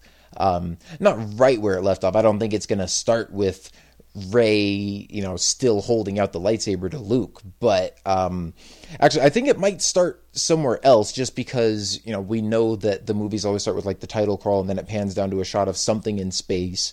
So it might start with like the new villain, or we might see Kylo Ren being brought to Snoke or something like that. But then I think, I think for sure the first time we see Rey, she's going to be on that planet with Luke still. So I can't wait to see where they go from there. Also, one thing that I thought of the second time, and going back to sort of Plagueis, the whole Snoke Plagueis thing, when he says, bring Kylo Ren to me and I will complete his training, I was like, we know Kylo's not a Sith Lord, but he is obviously pretty powerful in the dark side. And, we don't really know what the deal is with Snoke and how powerful he is or where he came from or anything, but the fact that he's talking about completing his training almost makes me think like, well, is Snoke a Sith Lord? Because like, if you're Kylo Ren, like how much more powerful in the dark side can you get before you're sort of Sith Lord status? You know what I mean? Like, obviously I'm sure, they might expand on the lore and say there have been like other powerful Force users in the galaxy before who weren't Jedi or Sith, but it's just like, seeing how powerful Kylo Ren is, it's like, what's sort of the next step above that Snoke would be at, that he would be trying to train Kylo to get to? And it's like, it just sort of makes logical sense. Like, well, he could possibly be a Sith Lord, and, he knows more about the dark side than Kylo does, and he's training him and whatnot. Yeah, maybe he was reluctant to at first, maybe trying to get away from the Sith teachings and all that, but seeing everything that happened with Starkiller Base being destroyed and feeling the awakening of Rey and possibly Luke coming back, he's like, okay, maybe I got to go back, teach him all the secrets that I knew beforehand as a Sith, even though maybe I didn't want to, but these are desperate times. I got to show him now. Yeah, it would definitely be interesting to see. The Plagueis theory is probably like one of my favorite things to speculate on and debate about with this movie, because as I've said before, I'm still not like 100% behind it necessarily. Like, I'm not going to go into episode 8 predicting like we're going to find out that Snoke is Darth Plagueis. Like, we could be way off on that, but it's like that's the only thing we have to go on right now. Because I think Snoke is either going to turn out to be Plagueis, or he's going to be something completely ancient and powerful and just some completely different type of villain that we've never seen before, that obviously we wouldn't be able to take a good guess at right now. It's not like, oh, well, he's either he's either Plagueis, or he's this guy, or he's that guy. It's either like, well, he's either Plagueis, or we have absolutely no idea who he is. So it's like, this is kind of the only thing we have to latch on to and speculate about right now. But it's like, there is sort of more evidence that's adding up that, you could maybe see that happening. At the same time, having seen him in the movie for the first time, now we know he's not immune, as Plagueis was in the book. Now, nowhere in canon has it said that that's what Plagueis' race was, so that could still be him. And his face is pretty jacked up. He's got like a big, huge scar going through like his entire head, and then like the whole side of his face is, looks like it's been like burned or messed up or something. And so it's like, if I was, some guy who studied like super powerful ancient dark magic, and then somebody killed me, but then they didn't really kill me because I actually found out how to preserve my life, and I've just been hiding in the shadows for the past like 60 years waiting to make my move, I think that's probably pretty close to how I would look like. You know, it's like you can kind of see that happening, but again, at the same time, it's like, you know, there's sort of evidence in support of that theory, but it could also be, you know, evidence in support of something completely different that we just have no idea about. So that's just one of those things we're going to have to wait at least a year and a half to find out, you know, before we ever get any real definitive answer on that. But I just can't wait to find out more. Let me ask you this now. When you first saw him and you saw how big he was, were you thinking, oh, that's pretty cool. That's something different for Star Wars, for it's like a big leader to be that huge and tall? Or were you going, oh man, that's a little too big. I'm a little disappointed. I hope it's a hologram. And it is a hologram. Yeah, no, I don't remember my first reaction to it, except that I was thinking, oh, maybe he's not Plagueis. Because, you know, we had talked about this where Andy Serkis said that when they were filming those scenes, he was up on like a 25-foot high platform talking down to, you know, Adam Driver and Domhnall Gleeson. And, you know, we were speculating like, well, does that mean Snoke is going to be 25 feet tall, or does that mean he's just going to be in some big chamber and he's going to be up on a platform that high, you know, talking down to his minions? And then, you know, we heard from some magazine article or something that he was like 7 feet tall and very thin is what they said. But then, yeah, so as soon as we saw him the first time, I was like, oh, well, I guess that's not Darth Plagueis. That's just like some giant evil dude, and I guess he really is 25 feet tall. But then as soon as we see that he's a hologram, I was like, oh, well, maybe it could still be, you know, Plagueis or somebody else, but he's probably not actually that big. I mean, he still could be, but, you know, I think the idea is just like with the Emperor, the first time you see him in Return of the Jedi, where he's just like this huge or not Return of the Jedi, Empire Strikes Back, where he's like a huge floating hologram head. It's like, obviously that's not actually how big he is. That's just the projection of the hologram. But that one, you know, from the get-go is a hologram, whereas with Snoke, like, it looks like he's actually there in the room until he just sort of flickers out at the end. Yeah, technology has improved in holograms 30 yeah, years faster. That is true. I gotta say, I did kind of like that he was that big, and just because it's unique, it's something different, and I don't know how it would play out in a lightsaber fight. That would probably look a little weird, but I was kind of hoping he was that big just for something that'd be different. But I gotta say, I was a little disappointed when it turned out to be a hologram and kind of realized, yeah, he's probably not that big. Probably taller than others, but not like 25 feet tall. But that was my initial reaction after. I was kind of hoping he really would be that size. Well, I mean, I guess I was kind of hoping he wasn't, just because, I mean, it would be a cool idea. It would be something new, something we haven't seen before. But then, like you said, once it comes time to defeat the final big villain, like, I feel like it would end up being something pretty disappointing where, I mean, either you're going to get like a bunch of Jedi teaming up on this big giant and it's just going to look like a video game boss or something like that, or they're just going to blow up whatever planet or space station or base he's in, and he's going to die along with it, and it's just going to be like, oh, well, that's disappointing because they never actually got to see him face to face or anything like that. Yeah, those are all good points. I'd rather have the epic battle with someone just a little taller and normal size than the 20 feet. Yeah, because it would look pretty ridiculous if you have like 50 Jedi hopping all over his body trying to slash him and stuff, like you said, like a monster movie or a video game boss battle. Yeah, but man, how cool would it be if like the epic final showdown of this trilogy is Luke and Rey going after Kylo and Snoke at the same time, and like Rey and Kylo are having a lightsaber duel while Luke and Snoke are just having this epic display of force powers. So, man, that would be just amazing. Yeah, see, I would think maybe episode 8, but then how cool of a real climactic way to end episode 9. Yeah, no, I think Snoke and Kylo Ren are going to be like the end game for episode 9. Mm-hmm. Yeah, it'd be a great, again, rhyme for episode 3 with how Yoda and Anakin, or Yoda and Obi-Wan took on Palpatine and Anakin. Yeah, it'd be so poetic and so cool. Yeah, well, see, but I'm wondering if like we might even see that showdown happen like in the same space though. Okay. You know, where it's not like they split up and go after him at the same time, but it's like, you know, Luke and Rey like walk in side by side, ignite their lightsabers, and take on like both of the bad guys. I hope so. That would be awesome because in the Darth Bane novels, Bane and his apprentice took on like Jedi like that, where they're both in the same room and just displaying their awesome abilities. And even in the book, you pictured some awesome stuff in your head, and I would love to see that in a movie. That would be really cool. Yeah, that would be so awesome. So anyway, let's circle back to something I started mentioning a while ago, and then we went back to talking more about Snoke and Luke and all that other kind of stuff. Like an hour ago now or something. Yeah, it feels like it. But anyway, yeah, like I said, the one major character that we haven't talked about yet is Leia. And I mean, what'd you think about her sort of appearance and part in this story?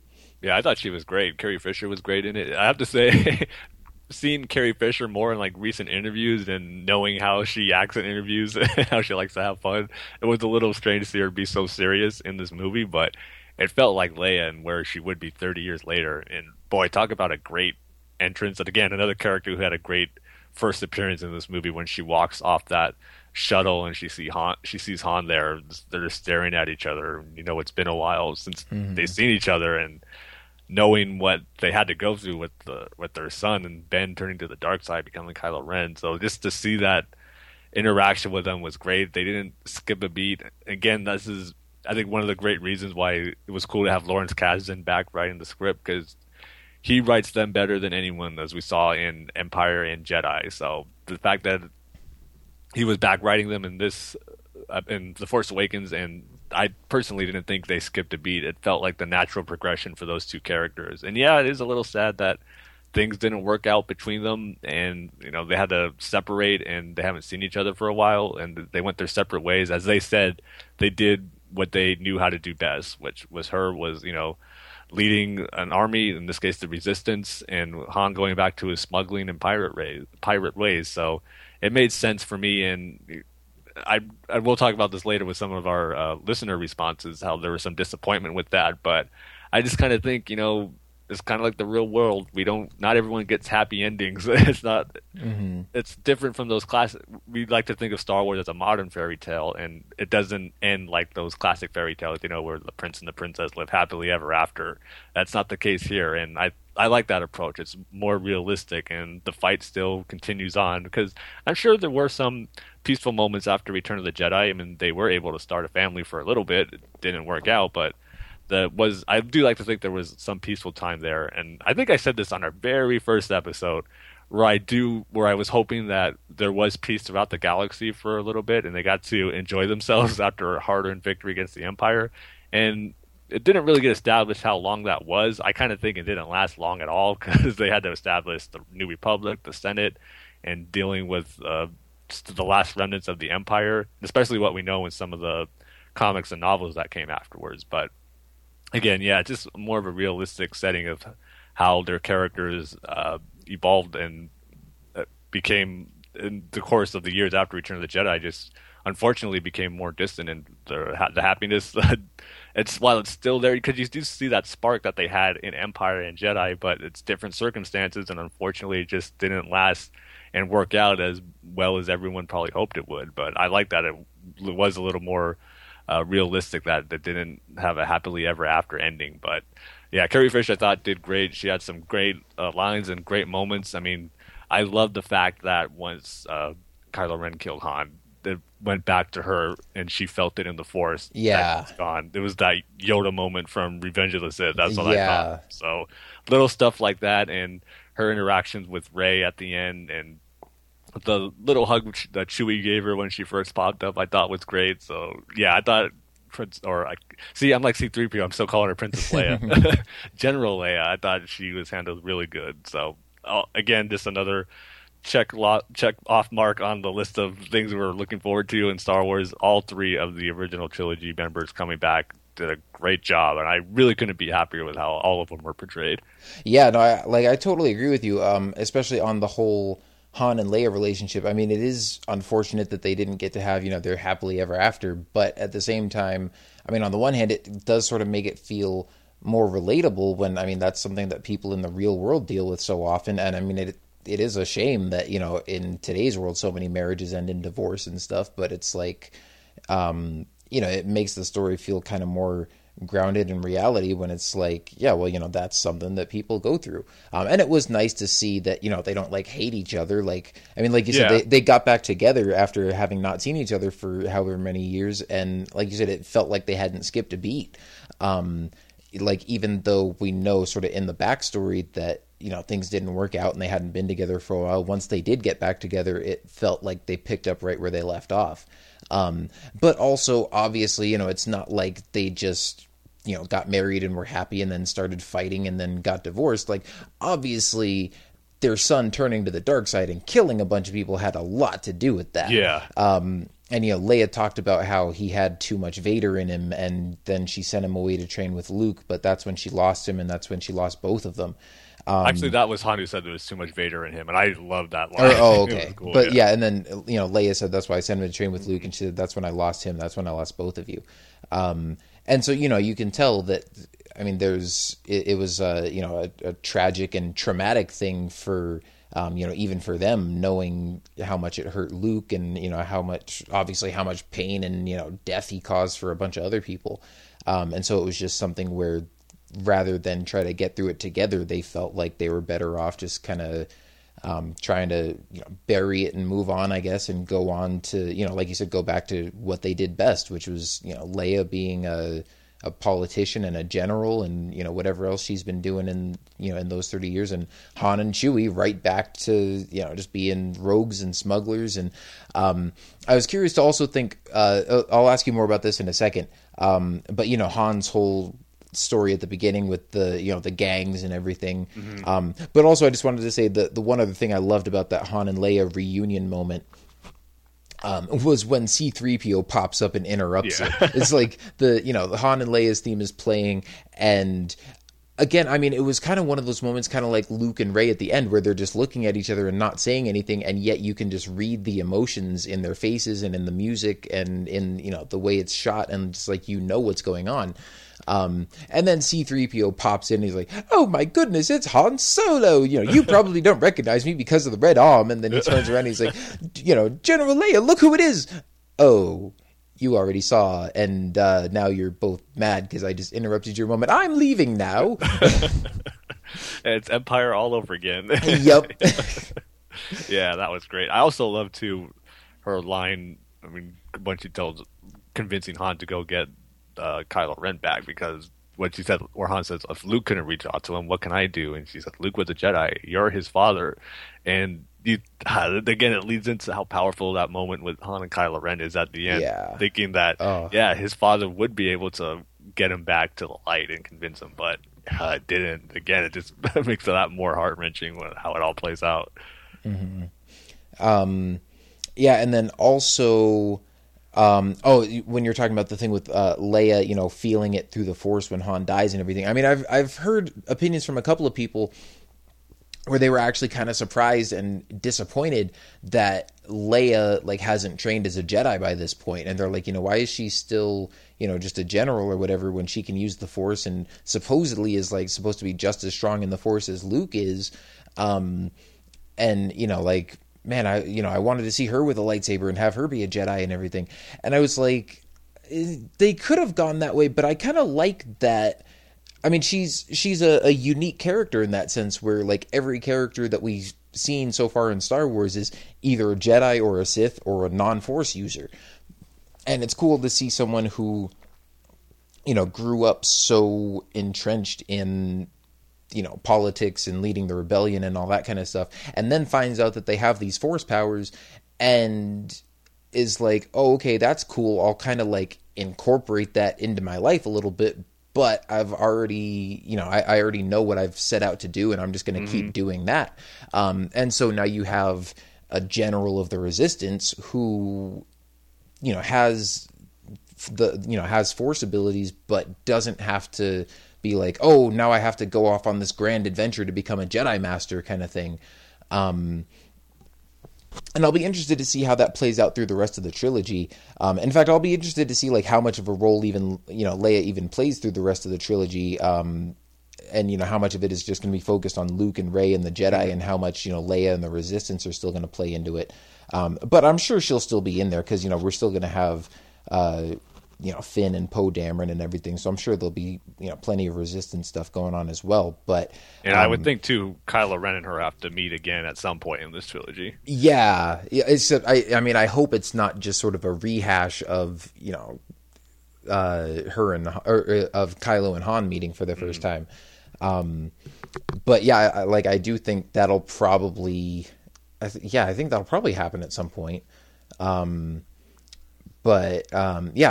like that you've got this character now who is, like I said, unique in the sense that, for the most part, she's in there with all the non-Force users, but she's got, those Force senses and instincts, and she's not going to run into a room, ignite a lightsaber, and start Force pushing people around the place. But in certain moments, it's going to serve her, more so than it would just a regular person, like when she can feel, Han's death and stuff like that.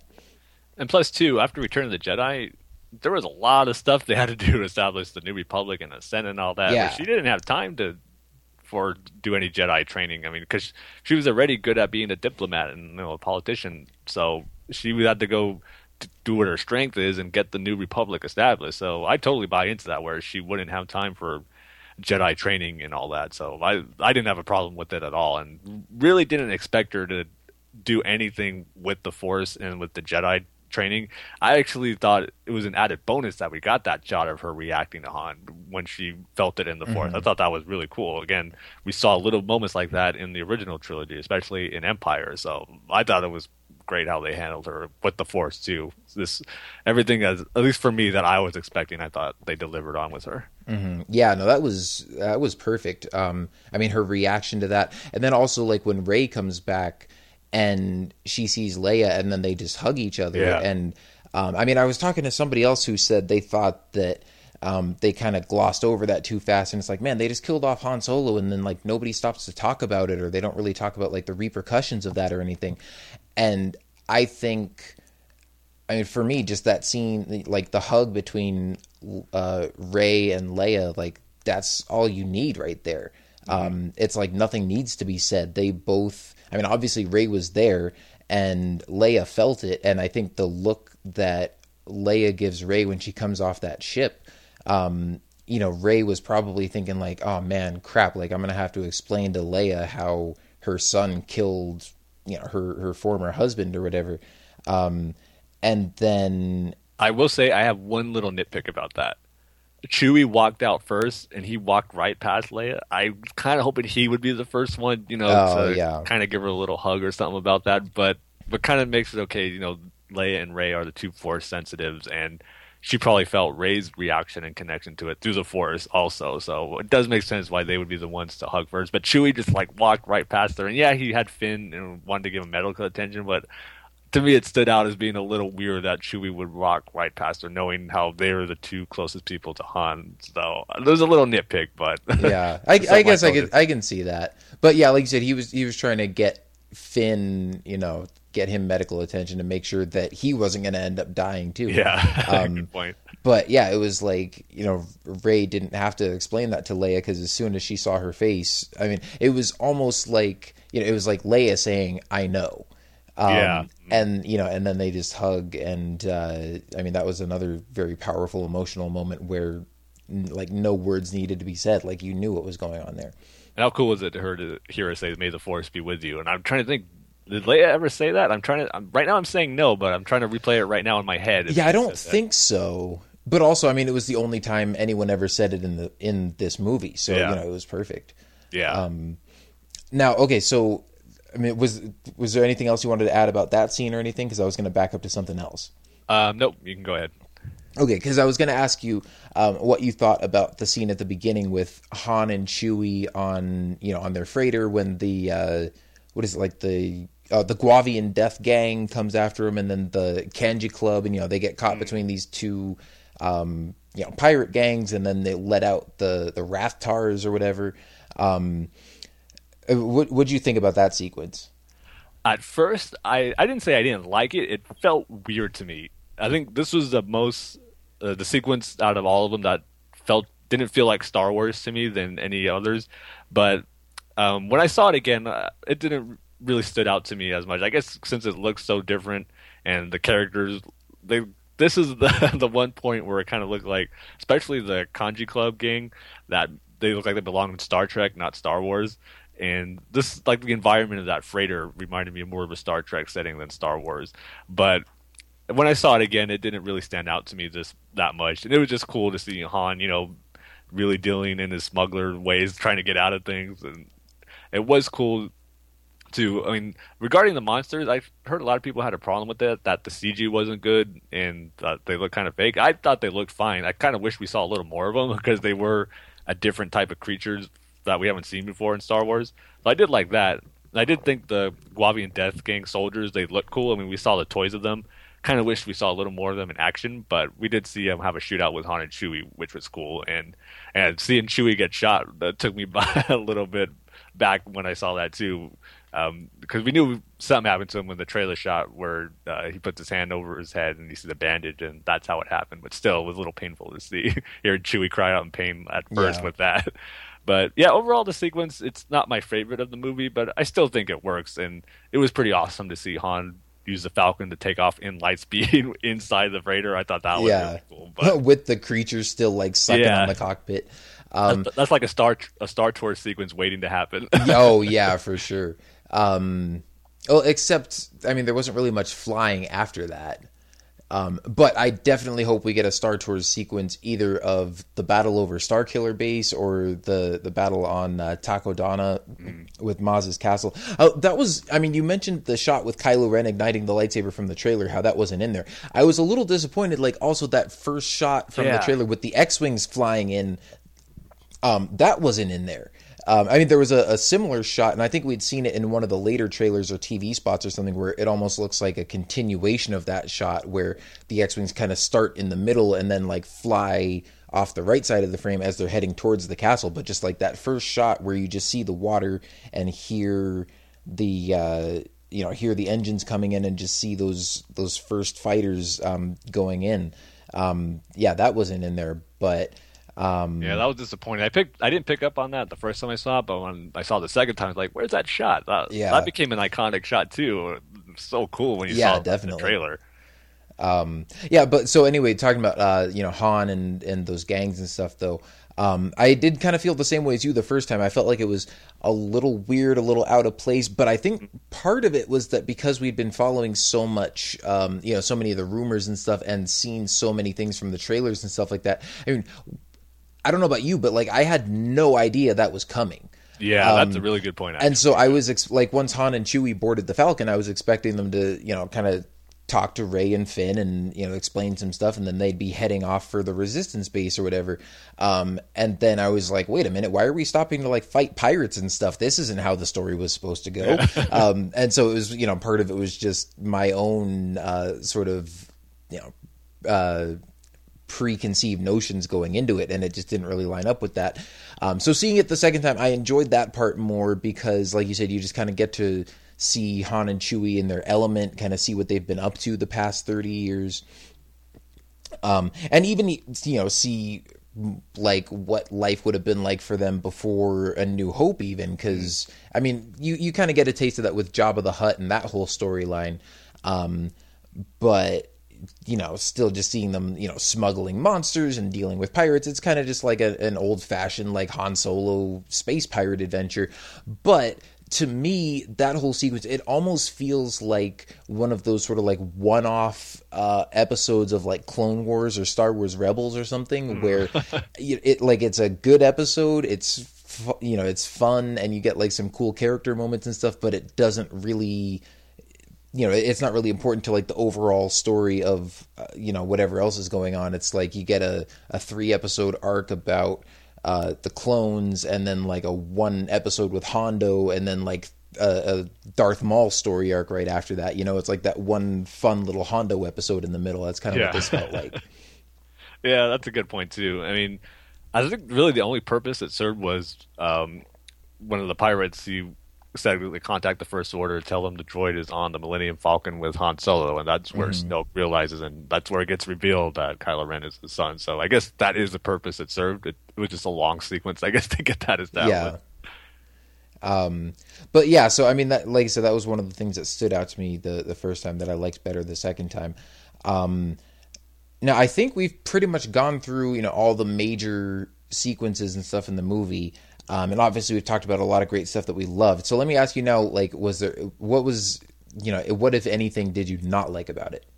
Okay, so other than Captain Phasma almost being pointless in the movie, probably my biggest complaint of it is there were too many beats that were like A New Hope. I mean, yeah, that's what they were going for, and you said this before too, where they really needed to make this safe for the fans that didn't like the prequels and were done with Star Wars to get back into it. And so I get why they had to do it, but I still think they could have done some stuff a little differently and not have it be too on the nose. I mean, as far as like BB-8 carrying the plans or the map for Luke is similar to R2 and the Death Star plans, and Star Killer Base obviously being like the Death Star. And I will say too, I did like the not space battle, but the ship battle on Tokodano against the X-Wings and the TIE Fighters on Maz Kanata's castle.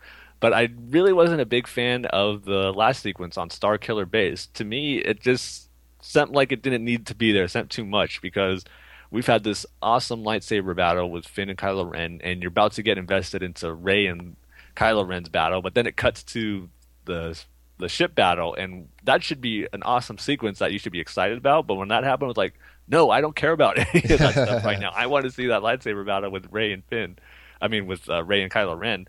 So I wished it was kept separate, more like, because for me as a Star Wars fan, my favorite climactic battles are the ones that are self-contained, where like A New Hope, it's just the attack on the Death Star, or Attack of the Clones is just on Geonosis, or Revenge of the Sith. It's just Anakin. That's split up in two, but it still worked good. They worked parallel together nicely, where it's Yoda and Sidious against Anakin and Obi-Wan. And of course, Empire is probably the best of them all with Luke and Vader's fight. And I kind of wish this one followed suit, where it was just Kylo Ren, Finn, and Rey, and that was the climactic battle, and not the assault on Star Killer Base. Because while there were some cool shots in there, I like some of the cockpit views where you see some X-Wings getting shot down by TIE Fighters. That looked neat, but I just wasn't really fully invested, and it just seemed like, a rehash. Rehash might be too strong of a word, but a repeat of the Death Star attack, just not as good, even though there was some cool moments in there. And I just felt it was a little bit better than the Phantom Menace space battle, which I think is the worst one out of all, which I really don't get invested in. But those were some of my major complaints with it. The two similar beats that were familiar was A New Hope. And another thing that I mainly on the initial time I first saw it, where I wish certain things were expanded on more, like the whole politics and what the state of the galaxy is. And Hux gives his speech and it gives you a little idea, and the crawl very basically says the First Order rose from the ashes of the Empire or something like that. But now that I have the Force Awakens visual dictionary, it provides a lot more insight and info on how that happens. So I'm glad I had that information, but thought it maybe could have been explored upon a little more in the actual movie. And this one's not really, I shouldn't call this a complaint, but it's one of those instances where I shouldn't judge a movie on what it wasn't, but what it is. One thing we talked about before and I was expecting was that the MacGuffin of the movie was going to be Luke and Anakin's lightsaber, and that's kind of what's bringing everyone together and what makes them connect and go see Maz Kanata and all that. I was actually kind of surprised when she had it all along, and it wasn't that they were bringing it to her and whether getting it to work or see if she knew anything about Luke's whereabouts with it. I was kind of hoping that was more the driving force than BB-8 having the map to his location. So again, that's not what the movie was, so I shouldn't, I guess, really judge it on that. But we've heard all those rumors and speculating about it, and for me, I thought how cool it was for that lightsaber to be the main MacGuffin of it, but it wasn't the case. And in the end, it all still works. The lightsaber did play an important role in it, and it led to an awesome Force Vision scene, so I can't really fault it on that. That was just something I guess I played in my head more, and when it didn't happen, I was a little surprised. So yeah, well, heck, I'm just glad the movie didn't start with a shot of a severed hand clutching the lightsaber floating through space. Oh, man, yeah, we got a much better one, that's for sure. Mm-hmm. But yeah, that's about it for my complaints. Too much like A New Hope, and again, the Captain Phasma thing, that still bugs me so much. Yeah. Yeah, I mean, I hear what you're saying about it being similar to A New Hope. Actually, the battle at the end over Starkiller Base, I didn't mind so much. I mean, I thought there were some cool shots and some cool moments from that battle. It maybe wasn't the most climactic, I guess. I mean, when it, I guess I wasn't quite sure what they were going for in terms of, they had to destroy that like reactor thing for the weapon. And I'm thinking, like, is this going to be like another Death Star trench? Or are they just trying to like blow up that whole structure or something? But then it was like when Chewie blew it up, he like blew a hole in the wall, and then Poe Dameron actually flew his X-wing like into the base and was just like flying around the room shooting at stuff and flew back out. So I mean, it was, and I can see how that does kind of seem like it was, it was kind of similar to Anakin in The Phantom Menace when he flies into the droid ship, blows it up, and flies out. But there were just some really cool visual shots in that, that like the dogfights and stuff. So, I mean, from a story standpoint, it wasn't the most exciting battle, but there was some cool moments in it. But I think, honestly, like one of my biggest problems with the story overall is just Starkiller Base itself and the way that it's introduced and the way that it's used. And part of this kind of ties into my other probably biggest complaint, which is like what you said, there's not really enough sort of world building and expanding on the relationship, what the state of the galaxy is with the government and the Republic and the Rebellion, or the Republic and the Resistance and the First Order, and all that kind of stuff. It almost felt like they were sort of pandering to like the prequel haters who were just, completely bored and turned off by like all the political debates and stuff. And I was like, okay, well, I don't need people like in the Senate debating trade routes, but that doesn't mean you can't tell me just like a little bit about the political state of the galaxy right now. It felt like they, completely glossed over that. And so when, halfway through the movie, suddenly it's like, oh, we've got this giant weapon that can destroy planets. We're going to target the Republic and, wipe out their whole system. And it's like, well, why exactly do you hate the Republic so much? And what's the relationship with the Resistance? And, oh, wait, they just blew up a bunch of planets. Whatever. I guess we don't need to know why that was important. Yeah, and I'm wondering, okay, so is the Republic all destroyed now? What's left? Yeah, I don't know, because they also said, he said, we'll destroy the Senate, we'll destroy their precious fleet and whatever. And so then at the end of the movie, when they're getting ready to attack Starkiller Base, I think it's like C-3PO who says, without their help with the Republic fleet, we're doomed. And so it's like, and that's kind of disappointing, because now I'm thinking, well, is it just the Resistance that still uses X-Wings? And we could have seen a whole bunch of new ships if the, if the Republic fleet had showed up, but I guess that's wiped out now. That's what I'm thinking too. And also too, I was kind of surprised, C-3PO says that about the Republic fleet, but I'm under the impression that the Republic doesn't really have that strong of a fleet. If anything, it's really small, because again, knowing from the Visual Dictionary how there was like a peace treaty signed with the Empire where might have been just the Empire who had to were banned from like having any military presence. But I do believe, or that's right, in Aftermath, it was said that Mon Mothma, as the new Supreme Chancellor, said like decommission 90% of their military force, so to try to keep peace. So that's where the Resistance comes in, where they're not officially part of the New Republic, but the New Republic allows them to exist, just in case they need them to take on the First Order. So I imagine the Republic fleet isn't that big. That's what C-3PO was referring to. And now they're gone, is what it seems like.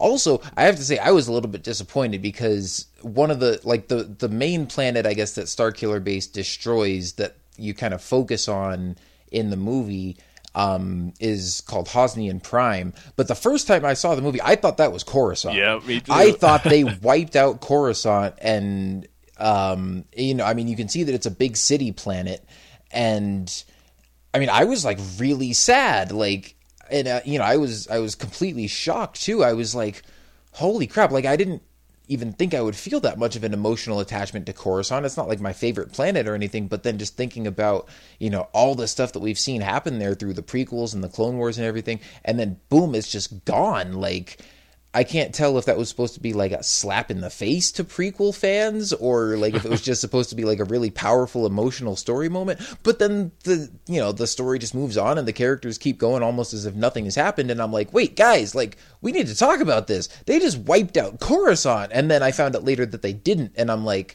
okay, but you made it look similar enough that a lot of people, like, I can't be the only one who jumped to that conclusion. So I thought that was a little confusing, even though after the fact they do say, like, oh, you know, it's the weapon that destroyed the Hosnian system or something. But still, like, at first I was like, well, how do we know Coruscant's not in the Hosnian system? Like, that doesn't tell me what planets got destroyed. Mm-hmm. So, I mean, that was just sort of my first reaction, you know, of course, after reading some stuff about it and then seeing it the second time, like, I'm okay with that. But still, just the way that it's, I mean, it like, Starkiller Base almost seems just forced into the story, like, halfway through.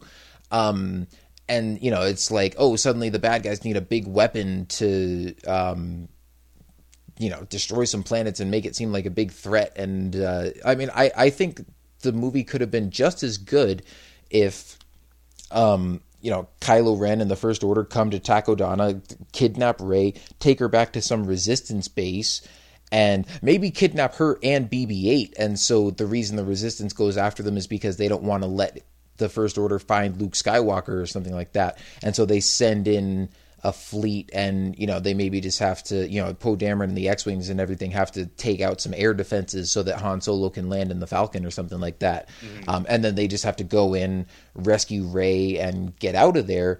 And, you know, you don't need the whole, like, giant planetary weapon killing thing in the middle of it, because, I mean, it feels like a minor subplot, except at the same time, like we said, they wiped out a whole solar system, and obviously that's going to have huge repercussions, and it feels like that's something that's so big that it needs to sort of be at the forefront of the story if you're going to focus on that. But it kind of feels like it just got swept under the rug. So that felt like something to me that could have just been dealt with a little bit better. Yeah, and plus you're so invested with Kylo Ren's storyline with Rey and Han and everything that, like I said before, that's the whole assault of Starkiller Base is like an afterthought where you're not fully invested to it. You just want to get back to the main part of the story that you are invested in. Yeah, I mean, for me, I was more invested in the battle. And again, I mean, I like the visuals and I like the X-Wings and everything. So, and, you know, of course, I love Poe Dameron too. So, I mean, the actual battle was cool. But like I said, from a... You know, I was invested in it from just like a visual and an action standpoint, but not as much from a story standpoint. Because the other thing too, I mean, it seemed kind of rushed. Like once they get back to the Resistance planet and, you know, Finn goes to Leia and says like, hey, you know, they captured my friend and they took her to the planet with the base that destroyed the Hosnian system. And, you know, I worked there and, you know, I can tell you guys all about it. And then like 5 minutes later, somebody comes to Leia and is like, you know, General, our recon team from the enemy base is back. And it's like, wait, like 5 minutes ago, you guys didn't even know this thing existed. And Finn was the one who told you about it. And now you've sent a recon mission there already? Or did you happen to already have a recon team like in the same area? Or, I mean, that whole thing came together really fast. I mean, it seemed like the whole focus of the plot just like took a left turn, like sort of, you know, towards the end, where it had been focused on, you know, Kylo Ren, like looking for Rey and trying to find, you know, everybody trying to find the map to Luke Skywalker and everything. And then suddenly it's like, oh, whoa, hold the phone. We got to go take out the big giant planetary killing weapon first, even though they didn't really give us a reason to care about the planets that it just wiped out or, you know, really introduce this thing or anything like that. So, yeah, that I feel like that was the weakest part of the plot. Now, at the same time, I'm kind of glad it was in there because, like I said, you know, it did provide for some cool moments. I like the aerial battle at the end, and also just the shot like we were talking about where you know, the confrontation between Han and Ben where the sun goes out behind them right before Ben kills Han. Like that was just, and that's got to be one of my favorite visual moments in Star Wars now. I mean, it's probably right up there for me with like my favorite shot in all of Star Wars, which is at the end of Revenge of the Sith when Vader's helmet comes down on him and you just hear him take the breath for the first time. Yeah. I mean, it was just one of those like really powerful emotional moments, and I love that. But and so that's why I'm like, I don't necessarily wish that they didn't have a Starkiller Base in there, but I just wish that they had incorporated it into the story better, because it seems like I said, they just kind of shoehorned it in there like halfway through, and then the whole focus of the story suddenly changes on, oh, we got to stop this thing. Mm-hmm. Yeah. Totally agree, and hopefully this is it for the destructive space stations for the next two movies, because they had 3 of them now. None of them worked. Well, they did work, but they ended up getting destroyed in the end. So let that be a lesson for the First Order, or whatever Snoke comes up with next in episodes 8 and 9. Yeah, and I mean, this wasn't even like a space station. This was a planet with a freaking laser cannon built into it. So I don't know how much bigger you could go anyways. I know, they even made a point in the Resistance base, like, this is the Death Star, this is Starkiller Base. Yeah. And in the end, pretty much, I mean, there was a little more effort to get in there to blow it up, but still, in the end, it was pretty simple to take out. As much as they built it up and how it was supposed to be even way more tougher and bigger than the Death Star, they still took it out relatively easy, even though, I mean, it came with a great cause, but the fact that how they blew it up, you thought it would have been a little more complicated than being too similar to how a Death Star blew up. Yeah, although I think one other good purpose that it served is that then, you know, when the planet starts imploding at the end of the duel between Rey and Kylo Ren, then, you know, the ground starts falling apart and a big crack opens up between the two of them. So I think that was a good way to end the duel without, you know, without one of them having to kill the other, and without, you know, a moment where, you know, maybe Rey is about to strike him down and then it's just like, I'm going to let you live or whatever. Yeah, that's true. I'd agree with that. You know, because I think she hasn't necessarily learned enough about the Force yet to be able to sort of differentiate, like, the light side from the dark side. You know what I mean? Like, I mean, obviously I think she's seen what Kylo Ren is doing and knows that that's evil. But if she's seen, you know, she saw Kylo Ren kill Han, she saw him strike down Finn, I think she probably would have thought it would be okay to, you know, kill him out of anger and, you know, rid the galaxy of, you know, a pretty big bad guy. So, you know, I don't know how that would have ended if that, you know, if the ground hadn't opened up between them. So, and that was also kind of a cool visual too, just seeing this giant rift between them. And I thought that was almost symbolic in a way that if they are related, and if it does turn out that Rey is Luke's daughter, it's almost like that was sort of symbolic, where you could see how they kind of started off where they could have been on the same path, but now Rey is going to go train as a Jedi. Kylo obviously has, you know, killed Han. He's with the dark side. He's chosen his path, and so now, like, there's this big rift between them where they're going off on separate paths.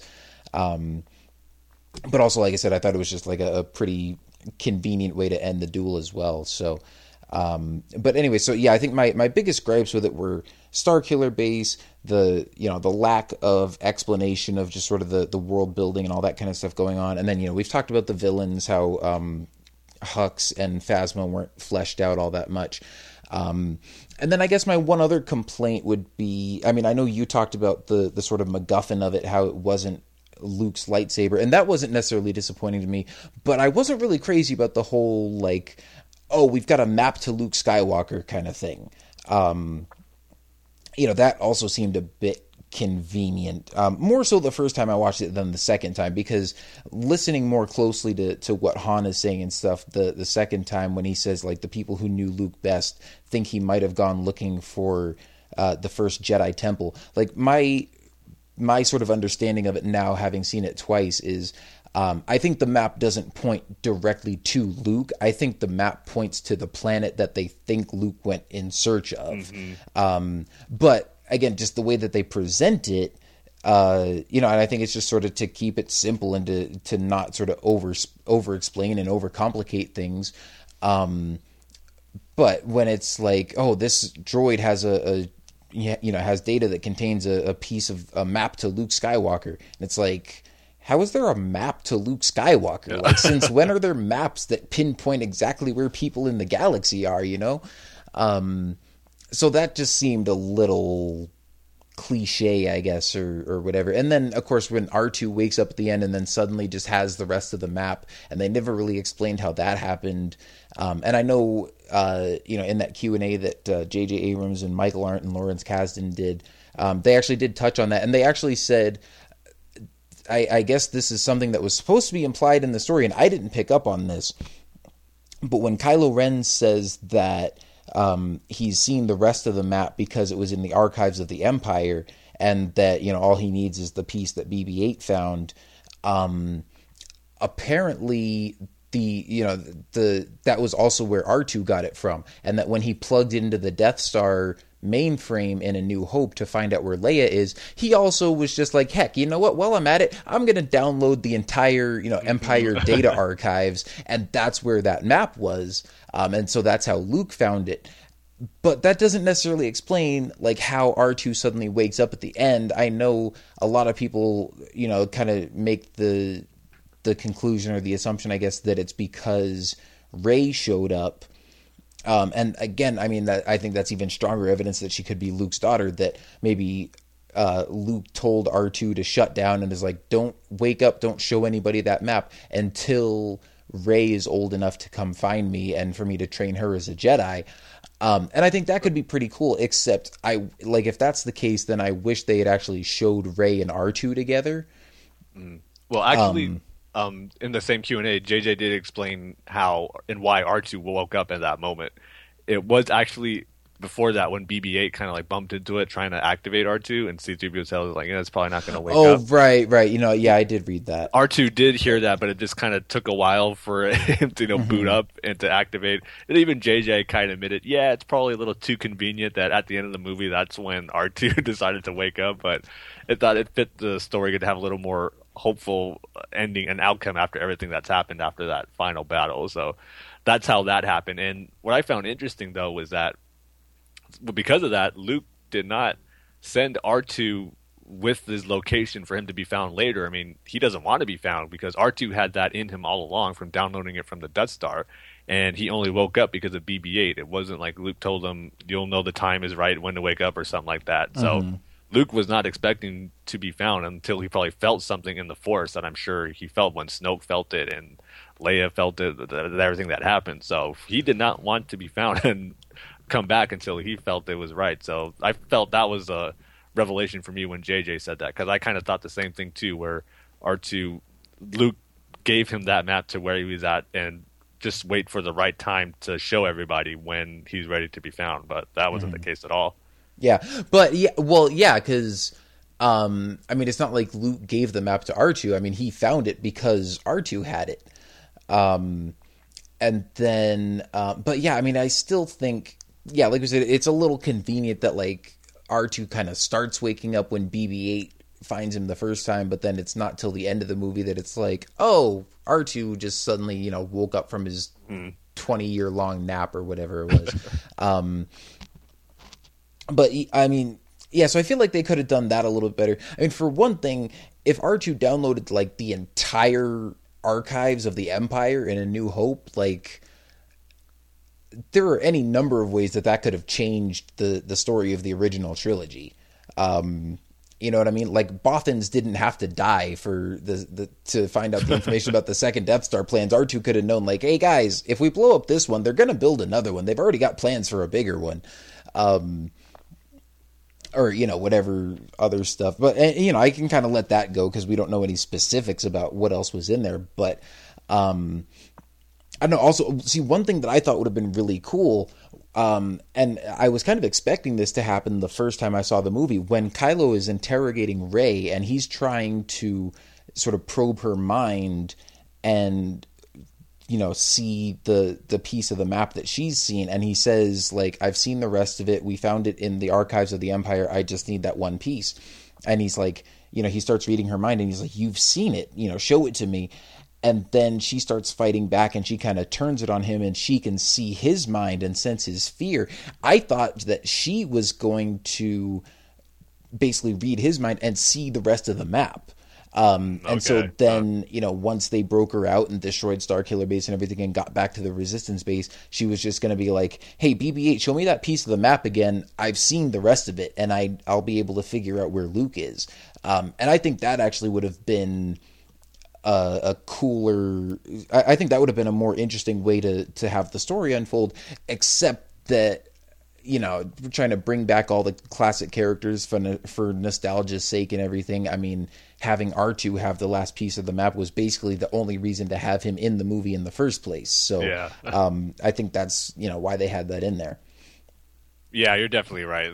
They even talked about that in the Q&A also. And it was a pretty cool moment. I mean, to see R2 just power down and shut off like that. It was a little sad to see him like that and not knowing when he's going to come back. And then when he finally did, but there was like, a lot of questioning as far as how and why that did happen. And while I will buy and accept the reasons that JJ gave, but you make some good points too, as far as maybe what could have worked out a little better. But in the end, it's not going to really affect my viewpoint of the movie all that much when I watch it. So I think it's no harm. Yeah, I mean, obviously, all those complaints I just listed, I mean, that's obviously we spent a whole lot more time on this episode talking about the stuff we liked than the stuff we didn't like. So, those complaints are minor in the grand scheme of things. I mean, overall, I love the movie. There are some ways it could have been better, but I'm very happy with what we got. I think I would even go so far as to say it surpassed my expectations.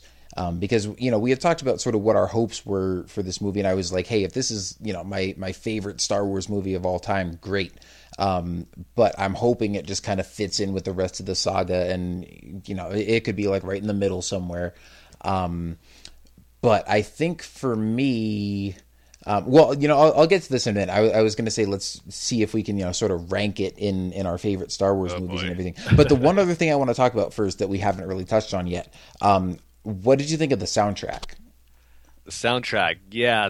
Initially, when I first saw it, that was another disappointment for me. And I can't really say, I didn't want to put that as a disappointment of the actual movie because it wasn't a plot point or a character development that would hurt any aspects of the story for me in my viewing experience. So I kind of had the soundtrack to be separate. But listening to it, it's not my favorite Star Wars soundtrack. In fact, right now, it's my least favorite Star Wars soundtrack. There was nothing really that stood out to you and was stuck in your head, especially when I first saw it. And again, was kind of the reason why I wish we got the soundtrack beforehand so I can get familiar with the themes. And when I hear them in the actual movie, it'd be a little more special when I heard it, especially for the ones that I liked. But that wasn't the case. So there are some good tracks on there. I mean, Rey's theme is fantastic. The Scavenger is great. And we talked about the Jedi Steps leading up to the finale. That is a fantastic track and just might be one of my favorites. But overall, especially for the action sequences, there was nothing that stood out, especially stuff we got in the original trilogy and A New Hope, those classic Death Star attack we get, the TIE Fighter attack on the Millennium Falcon in A New Hope. Those themes are iconic and they really get you more immersed into those action sequences. And even in the prequels, the Duel of the Fates is fantastic. Battle of the Heroes is fantastic. And Episode 2, Jango's Escape is a fantastic track, I think, for an action sequence. So stuff like that we didn't get at all in this one. And that was a little disappointing to me. But again, soundtrack is still new. I'm still listening to it. It'll probably grow on me because it already has. But right now, it's definitely my least favorite. And it was a little disappointing because Star Wars soundtracks, there's always a lot of memorable themes that are on there. And this one just hasn't gotten up there yet. So yeah, disappointed with it. Yeah, I mean, I think I would mostly agree with what you said, although on the whole, I don't know that I would say I'm disappointed with it. But I would say it's probably not quite as good as the other ones for me. Although I don't even know that I would say not as good, just not as memorable. Like you were saying, there aren't a lot of immediately recognizable themes that stick out. And I mean, like you said, there's Rey's theme, there's the Jedi Steps. There's that track called The Scavenger, but that basically is like another version of Rey's theme. And then there's also March of the Resistance is one that I really like, and that is, I think that plays when the Resistance fighters show up on Takodana and start taking out the TIE fighters and stuff. But then I think they also play it again as they're getting ready for the assault on Starkiller Base. So that's becoming one that's kind of standing out for me. Like, oh yeah, I can recognize this piece. This is like the good guys like War March kind of thing.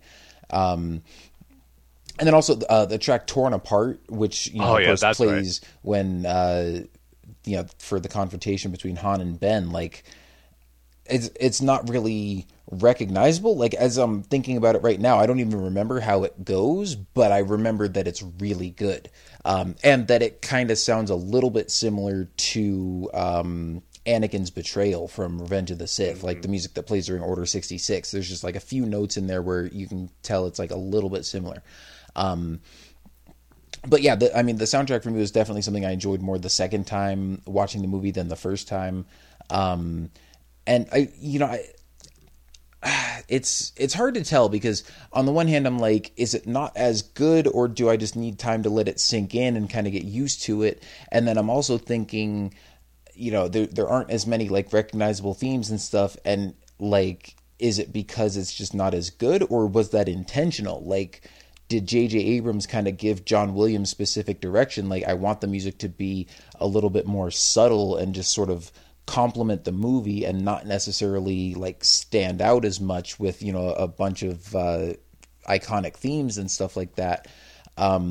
Because I mean, honestly, like watching the movie, I think the soundtrack is really good and works really well within the movie. It's just not what we're used to from a Star Wars soundtrack in terms of like, there's not going to be a bunch of tracks and a bunch of themes and stuff that you're humming to yourself and that you associate with different characters and stuff. But when you watch the movie, I mean, the music complements it really well. And so I think it's just a slightly different style than we've had before. Now, that said, I mean, I don't know if I would definitely say it's my least favorite Star Wars soundtrack. Like, I probably need to listen to just the soundtrack itself a couple more times, see the movie a couple more times, and just kind of get used to it. But it's certainly not my favorite. But yeah, I mean, it's not something I would necessarily put on my list of negatives for the movie. It's just something that was different. But I mean, I did still like it, and obviously there are, key moments where they bring back themes from the original trilogy, and it was great to hear those again. So, I mean, on the whole, I liked it. It just wasn't quite what I was expecting. Yeah, memorable is the best word, like you said. That's why it really didn't stick out to me, because it's not like there's anything that's bad on there that takes you out of the movie and you go, "Oh, why did John Williams use that?" or anything. It's just not memorable. Yeah, and that's nothing against what is there, but yeah. Like I said before, right now it's definitely on the bottom of my list of Star Wars soundtracks, but because the other one's such high standards, and I was hoping this one would meet up with all the other six, and right now it's not. But again, that's hopefully not going to be my final opinion on it. Maybe it will move up eventually, but that's where it's at right now. Yeah, one thing I'm really looking forward to is, and we talked about the duel between Rey and Kylo and how, obviously, like we said, those are sort of Rey's first steps, and that there's also sort of an implication that Kylo Ren still has more training and more growing to do. So I would love to see another fight between the two of them at the height of their power, in either episodes 8 or 9. And at that point, I want another like Duel of the Fates or Battle of the Heroes type track to set like this epic duel. So that would be, that's something to really look forward to. But I think we've pretty much talked everything to death here. I'm sure we can talk about more, but well, there is more we can talk about, and I'm thinking we'll probably just have to save this for a separate episode, because now I want to talk about questions that we still have after the, questions that were raised by the movie, things that we want to see in future movies going forward, and predictions for where things might go in episode 8. But obviously, like I said, we could talk for another hour or two about that, and we're already over 3 hours now. So I'm thinking we should start wrapping this up. And we've also still got some listener responses and stuff to get to, just to see what some other people thought of the movie. But like I said, last question here. I know you said it was your least favorite soundtrack, but if you had to rank Force Awakens right now out of all your favorite Star Wars movies, where would you put it? Oh boy. It's gonna definitely right now be in the middle, like you were saying. When I first saw it, I had it number 4 behind Empire, New Hope, and Revenge of the Sith. And I should even say I go back and forth with Revenge of the Sith and The New Hope off and on. Those always alternate between 2 and 3. So, but I could see The Force Awakens maybe going in my top 3, especially after the second viewing. I mean, despite the complaint I said of being too familiar to A New Hope, there is a lot of powerful stuff in this movie that I just love. That's the one word I would use to describe it. It's very powerful. There's some powerful moments in there that they're just perfect additions to the Star Wars saga that makes it an awesome movie. And great characters, and just so many good stuff. But right now I'd probably still stick it as number 4 behind Empire, Revenge of the Sith, and New Hope, and then The Force Awakens. But again, that's right now. We'll see where it ends up. next time I see it or further down the line. But I guess officially right now I'll put it as number 4. Okay, yeah, I think I'm gonna rank it a little. I think I'm gonna rank it one spot higher, at number 3. Now it's interesting. I've got a different overall ranking than you do, because for me right now, I can't decide if Empire or Jedi is my favorite. And it used to be that depending on my mood, like Empire, Jedi, and Revenge of the Sith would sort of rotate for my number 1 spot. But right now, I'm going to say Empire and Jedi. I guess after having watched them all again this past week, I'll put Empire at number 1 for right now. Because I still think Empire is like the best Star Wars movie overall, like start to finish. But I think Return of the Jedi has some more powerful moments. It's better in certain areas and weaker in other areas. And I feel the same way with Force Awakens. So I'm going to say Empire number 1, Return of the Jedi number 2, then Force Awakens number 3, and then Revenge of the Sith, then A New Hope, and then Attack of the Clones, Phantom Menace. But yeah, I mean, I feel like, we were talking about this earlier. I think I think the plot of this movie is probably its weakest point. Yeah.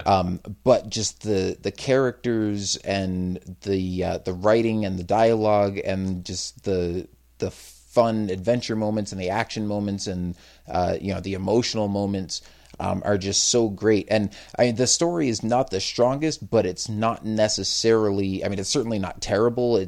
I wouldn't even say it's weak necessarily. I've been describing it to people that I talk to as, it's, a bunch of great characters, a bunch of great moments and, great action scenes and emotional scenes and everything that are strung together by a plot line that's like just good enough to hold it all together. If it were, it certainly could be better, and this movie could be like number 1 or 2 on my list. It could be, like if the plot line were any weaker, it could be further down on my list. But as it is, I think everything is just holding together well enough that, the movie tells a decent story and it makes sense and everything, but just the characters and the adventures and everything are just so much fun. So, so that's where I'm going to put it for right now. And also, with Kylo Ren being like the best thing since sliced bread. Yeah. Almost, yeah.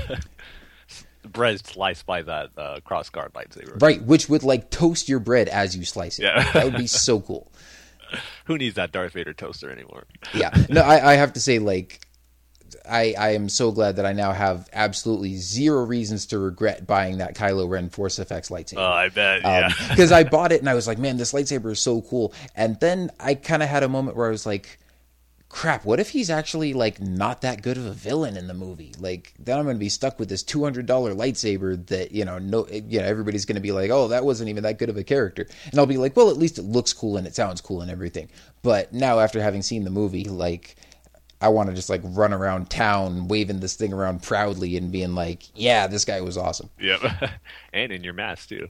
Yeah, well, that too. Except I'm still having to, I might need to make some adjustments to get the mask to fit. It's pretty snug on my big head. But the lightsaber is like perfect though. Nice. In fact, I think after we finish this, I might just go play with the lightsaber and listen to the soundtrack. Sounds like a good way to close out a Star Wars filled day. Yep. But anyway, so let's get to some listener responses, and of course we'll get through these pretty quick because we don't have a whole lot of time to get real in depth on everybody's discussions stuff. Plus, I think we've probably hit on all these points already, anyways. Very true. I'm trying to remember. There was one time we recorded an episode, and I actually ran out of recording space. Like, there's a certain time limit you can record for, and so I'm like, I'm hoping we don't hit that and have this cut off. So far, we're so good. Right? Yeah. No, we're still going. We're good. Okay. But so anyway, Tim, I'll let you go ahead and read some of the initial reactions we got from people on Twitter on, what was it, like Friday you put that out? Yeah.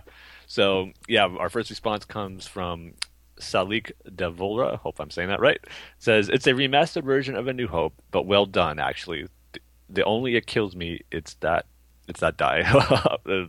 Worded a little differently, but that's what Salik had to say. Then DJ PTV says, felt fresh while still giving sentimental nods. Didn't want it to end. Future looks to be in good hands. Then Angel Ashby said, wonderful. Brought back all those amazing feelings that we felt in the originals. Led us with plenty of questions still. Then Michael Lucero says, favorite of the series. Had character focus of classics. Rich world of the prequels. Best of both worlds. Rey equals new favorite character. And then Brian says, exactly what I was expecting. Loves Rey, loves BB-8, loves Kylo Ren, and most of all, Han Solo, perhaps for the first time. And he says, preliminary new ranking of the Star Wars saga based on first viewing is Empire Strikes Back, Revenge of the Sith, The Force Awakens, Return of the Jedi, A New Hope, Attack of the Clones, then The Phantom Menace. And then Sam Hoskins says, absolutely loved it, can't wait to see it again. And then Paolo Monroy says, it was absolutely amazing from start to finish. JJ knows his magic. So pretty positive on the Twitter front, I would say. Mm-hmm. And then on Facebook, the initial reactions from that day also, Omar says, it was great all around, delivered and surpassed my expectations. JJ hit it out of the park. And then Alan Lebovich said, woohoo, such great action scenes. Very JJ in places. I can't wait to hear the Saga Continues review. Well, hopefully you enjoyed our over 3-hour review of it, Alan. And then Martin says, I had a smile on my face from the opening crawl to the credits. It was so well done. I'm happy that so much of the speculation of this film is over and we actually have some new answers to our questions. There's so much to talk about without spoiling it, so it's very hard. Kylo was a scene stealer for me. It was action-packed, paced well, funny, epic, dramatic. It was Star Wars. That's actually the best way to sum it up. It was Star Wars. And I would agree with you, Martin. Yeah, definitely. I mean, and that's where, I mean, that was probably, one of the biggest things that I loved about it. It was just, and even though it kind of looked a little bit different and felt a little bit different in certain areas, just in terms of, the style or whatever, at the same time, it looked and felt very Star Wars. I mean, when Rey is like, just hauling her junk out of that crashed Star Destroyer and, I mean, the music and the scenery and everything, I mean, it fits so well. And I think that's one of the things too that I think I liked more about it the second time, and I think with every repeat viewing, it's just going to more and more kind of just like settle into that comfort zone of like, yeah, this just fits right in with all the other movies. Mm-hmm, totally. And I forgot to bring this up because it just for some reason popped into my head right now, but it wasn't a big moment, but one of my favorite moments, I got a big smile on my face when Kylo Ren mentioned the clone army to Hux, saying how maybe we should go back to that. Oh, that was so awesome. Yeah, that was a great nod as well. Yep.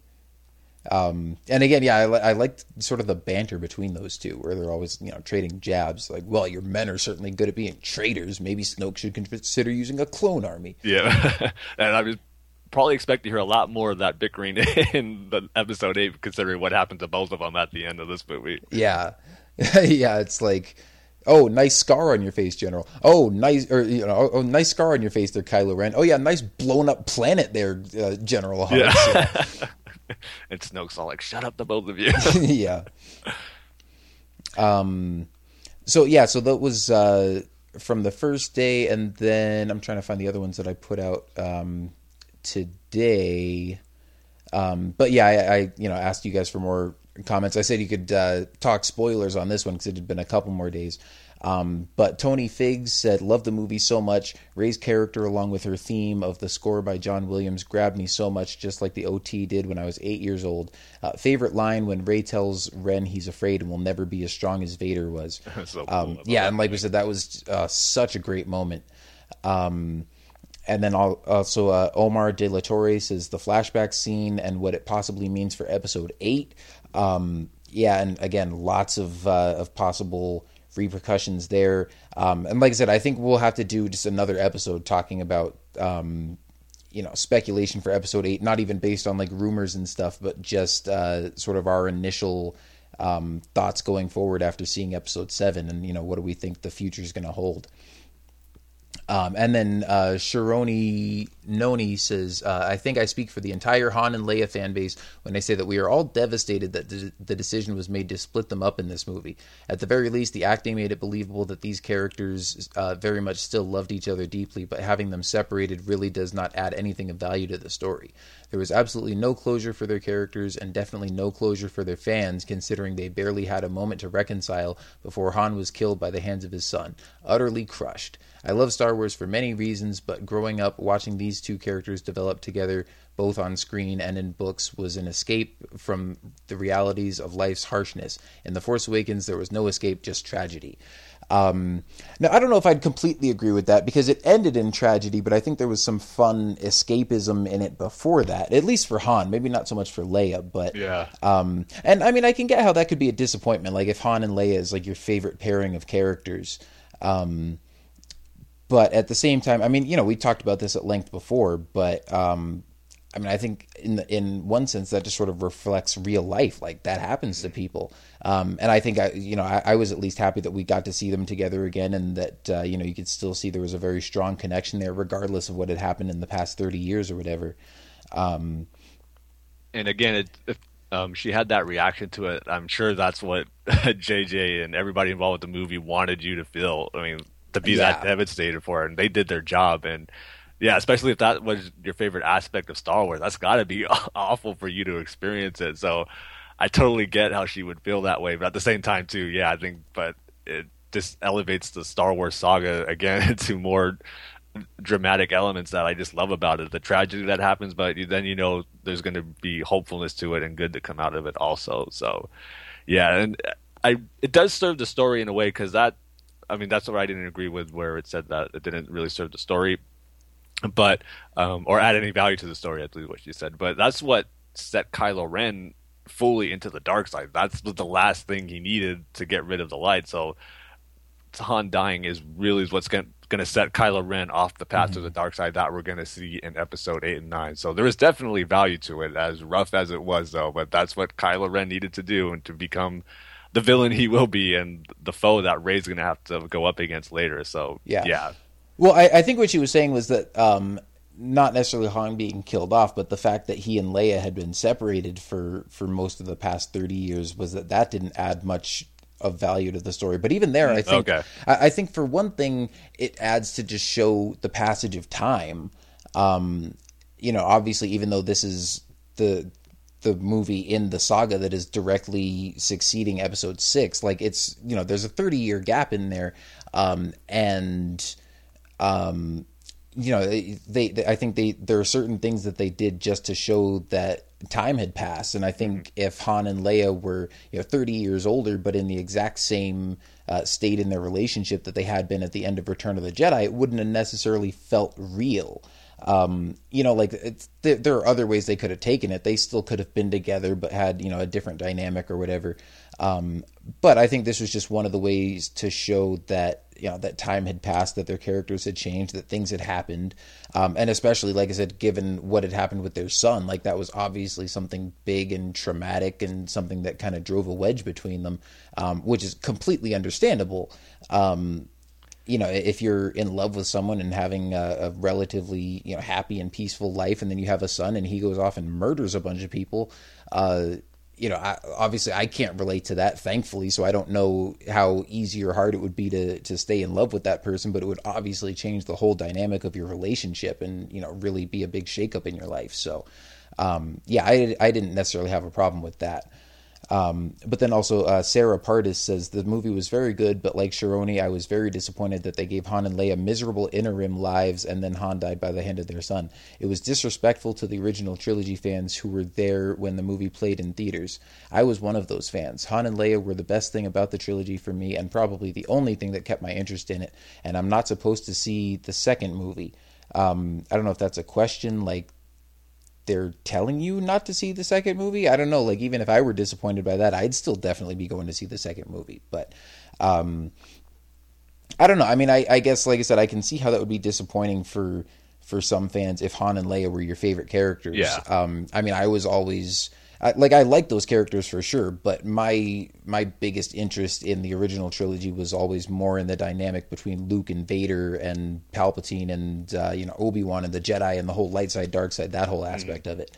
Yeah, and again, that's the beauty of Star Wars. How so many people can grab on to many different aspects of it. Because I'm with you. That's what my favorite aspect of it. The whole Force, the light side, the dark side, Luke's, and the Skywalker family legacy, and that conflict that they have. That's what draws me into Star Wars the most. But then again, there's people here who draw into the Han and Leia relationship, which is awesome that they get that invested into it. And I'm sure there's other fans who grab onto other aspects of Star Wars that are out there, which again just makes it so special. So yeah, that's the great thing about Star Wars. And yeah, I'm kind of with you where the whole thing with Han and Leia, I bought into it. And I thought it was, like we talked about before, just I thought a convincing and realistic way of how their relationship would be 30 years after Return of the Jedi. So while, yeah, I can understand the disappointments for some fans, and especially knowing what happens to Han, yeah, that's probably exactly what JJ and Lucasfilm were hoping for when they saw that moment. But yeah. Yeah. I mean, I think the biggest thing for me is I think they did the characters justice on screen. I think if Han had showed up and then somebody mentioned Leia and he was like, oh yeah, I'm not talking to her anymore. We don't see each other. And I mean, I guess he does kind of say that when Maz Kanata suggests that he be the one to go deliver BB-8 to the Resistance. But then, of course they do come face to face, and you see that, despite all that they've been through, they still care for each other. And like I said, just watching them on screen together, it does kind of feel like they pick up right where they left off. So regardless of the backstory that happened in the 30 years prior, I think the relationship that they share on screen in this movie, and the chemistry between Harrison Ford and Carrie Fisher, it's there like it's always been. So I thought that was great to see again. Yeah, totally agree with you. But yeah, so thank you guys for chiming in. I don't think there was any other responses or anything that I missed, did I? Actually, there was one more from Twitter from Tom McClellan, who says, "Oh, right." He goes, "I cannot love a human baby the way I love this movie," which I guess that definitely shows how much you love it, Tom, and that's awesome that you love it that much. And then also we got a late comment on Facebook from Alan Lebovich again, who says he's seen it twice and is still processing it. He said there's some slow parts, but some seem like a video game, but overall a great ride. Noticed interesting parallels to Rebels in terms of moments that Rey had paralleling I can't even finish that sentence. Paralleling Ezra and Kanan. So that's interesting because I didn't necessarily get any or draw any parallels between those characters yet, but maybe if I think about it, there would be some, because I'm sure the whole Ezra thing with his parents and Rey not having her parents there, I could see that connection there. But even though it kind of leads them on to different paths, because we know what happened to Ezra's, but yet we still don't know for sure anyway whose Rey's parents are. Well, I can kind of see that in a way, not necessarily with the parents and those kind of relationships, but with even some of the younger characters like Ezra and Ahsoka, like in Clone Wars and Rebels and stuff. They have certain moments where they'll do like some really powerful Force kind of stuff, especially Ezra, because Ahsoka was trained as a Jedi and all that. But like the moment in what's the episode where Ezra is fighting the Grand Inquisitor and summons like the big huge beast thing. Yeah, and it's like you wouldn't think he'd be that powerful, but in this moment of desperation, he kind of like sinks into the Force and does something beyond what he even knows he's capable of. And I think you see that with Rey somewhat in this movie, just in terms of the way she's able to use the Force with very minimal training and stuff like that. Mm-hmm. Yeah, that's a good callback too. Yeah, at least from the Force aspect of things. yeah, for sure. But anyway, yeah, so thank you guys for chiming in with your comments. I'm glad to see that everybody's enjoying the movie so much. And like I said, I mean, on the one hand, I should just be glad that I liked the movie and, not really care what other people thought of it. But at the same time, I am very happy that we won't have to put up with another 10 or 15 years of people bickering and complaining about and criticizing these movies and stuff. And I mean, to be fair, I'm not saying that prequel haters are like stupid, ignorant people, because the prequels are flawed movies, and I think they have a lot of flaws, and I think they also have a lot of great ideas, some of which are easy to see, and some of which you have to dig a little bit deeper to see some of the potential great storylines and stuff that could be there. And so some people see more of one than the other, and some of us really love the prequels, some people really hate it, and some people like certain parts and dislike certain parts. But it's great to see that at least right off the bat, there's so much more universal love and acclaim for The Force Awakens, and I think they really just did a great job and knocked it out of the park. I'm looking forward to seeing where they take the story from here, because now that they've established these great characters and just sort of brought us back into the universe, kind of got people on board with the original trilogy nostalgia and everything, I really would love to see some more ambitious storytelling and kind of some more new stuff in Episode 8 going forward, and not, like we said, not quite so many repeated story beats from the originals and stuff like that. But for now, I am very happy with what we got. Like I said, I don't think this is the best Star Wars movie. It's certainly not the most ambitious story-wise or anything, but it is a Star Wars movie through and through, and a very good one at that. Yep, Star Wars is back, and how awesome is that? I mean, This is what we've been waiting for 3 years ago, for this very moment, this week, for when a new Star Wars movie would come out, and we got it. And it was awesome for the most part. And we got so much great stuff to look forward to in the next few years. I mean, there was someone sitting behind me when I saw it for the first time, like, I got to wait 3 more years to see Episode 8 and find out what happens next. And I was like, nope, that's the old way of Star Wars. We got a new movie next year. And the wait for Episode 8 is even shorter. You only got 1.5 years to wait. Exactly. And honestly, I've been seeing people, just with the questions that are raised in Episode 7, and as much as I love these characters and want to see more of them and everything, I've been seeing people already posting countdowns to Rogue One, and this might sound weird, but I'm like, honestly, I don't care. I want to see what the countdown is to Episode 8. I'm going to go see Rogue One, and I'm going to enjoy it, but after seeing Episode 7, I could care less about the rebels who stole the Death Star plans. I need to see more of Rey and Kylo Ren. I know exactly what you're saying. Yeah, that sounds awful as a Star Wars fan, but I get it. But what you got to view it as, Rogue One is just a bonus that we're getting. Yeah. And again, it's not that I really don't care about it. Yeah, I know what you mean. But it's just, people are posting, like if you're going to count down the days to something this far ahead of time, I'm like, Rogue One will get here when it gets here, and I'll see it and I'll enjoy it. But I want a continuation to this story. Like, that's what I'm excited for the most after, immediately after having seen Episode 7. Yep. Well, the new era of Star Wars is here, and it got off to a great start. So, yes. Yep. Their journey to it was fun, but now the real fun is beginning now that we've seen the first part of it. And I'm glad now that we can say we're not lying in our intro when it says the future is bright indeed. Yep. Exactly. Well, anyway, that is going to wrap up our 3.5 hour long review episode of Star Wars: The Force Awakens. I think this might be our longest episode ever, and I mean, it's appropriate. Exactly, you can't have it any other way. It's perfectly fitting. So I hope you guys enjoyed it. I'm sure we certainly didn't leave out, I feel like we left no stone unturned. I'm sure we did, though. We're going to go back and, we forgot this one little thing. Well, yeah, I'm sure. Yeah, we'll watch it again and be like, we need to, we forgot to mention this. But hey, we've got to have something to talk about between now and when Rogue One comes out. Exactly. So, yeah, like I said, thank you guys for tuning in. Hope you're all enjoying the movie as much as we are. Hope you enjoyed our thoughts and reactions to it. As always, you can like us on Facebook, follow us on Twitter, facebook.com/Star Wars The Saga Continues, and twitter.com, or on Twitter, we're at Star Wars TSC. I don't know what the actual Twitter address is because nobody ever uses those for Twitter. You just find the handle or hashtag or whatever. You can also check out our website, StarWarsTSC.com, to find all the latest news updates and rumors and stuff on these new Star Wars movies as they're coming out.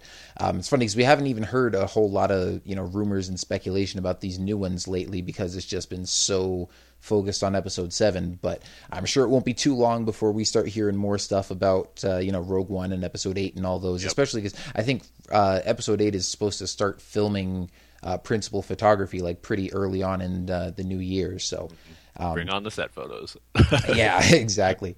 So of course we'll be back to talking about all that, but I wouldn't be surprised if we have, another 1 or 2 more episodes in us just talking about The Force Awakens some more before that. Yeah, and I think I said already, if you want to send us email, you can email us at starwarstsc@gmail.com to share more of your thoughts, comments, questions, whatever. We love hearing from you guys and talking Star Wars with you. So thanks for listening. Thanks for all your thoughts and reactions. Enjoy seeing The Force Awakens again and again. We will catch you guys next time, and may the Force be with you. See you next time, everybody.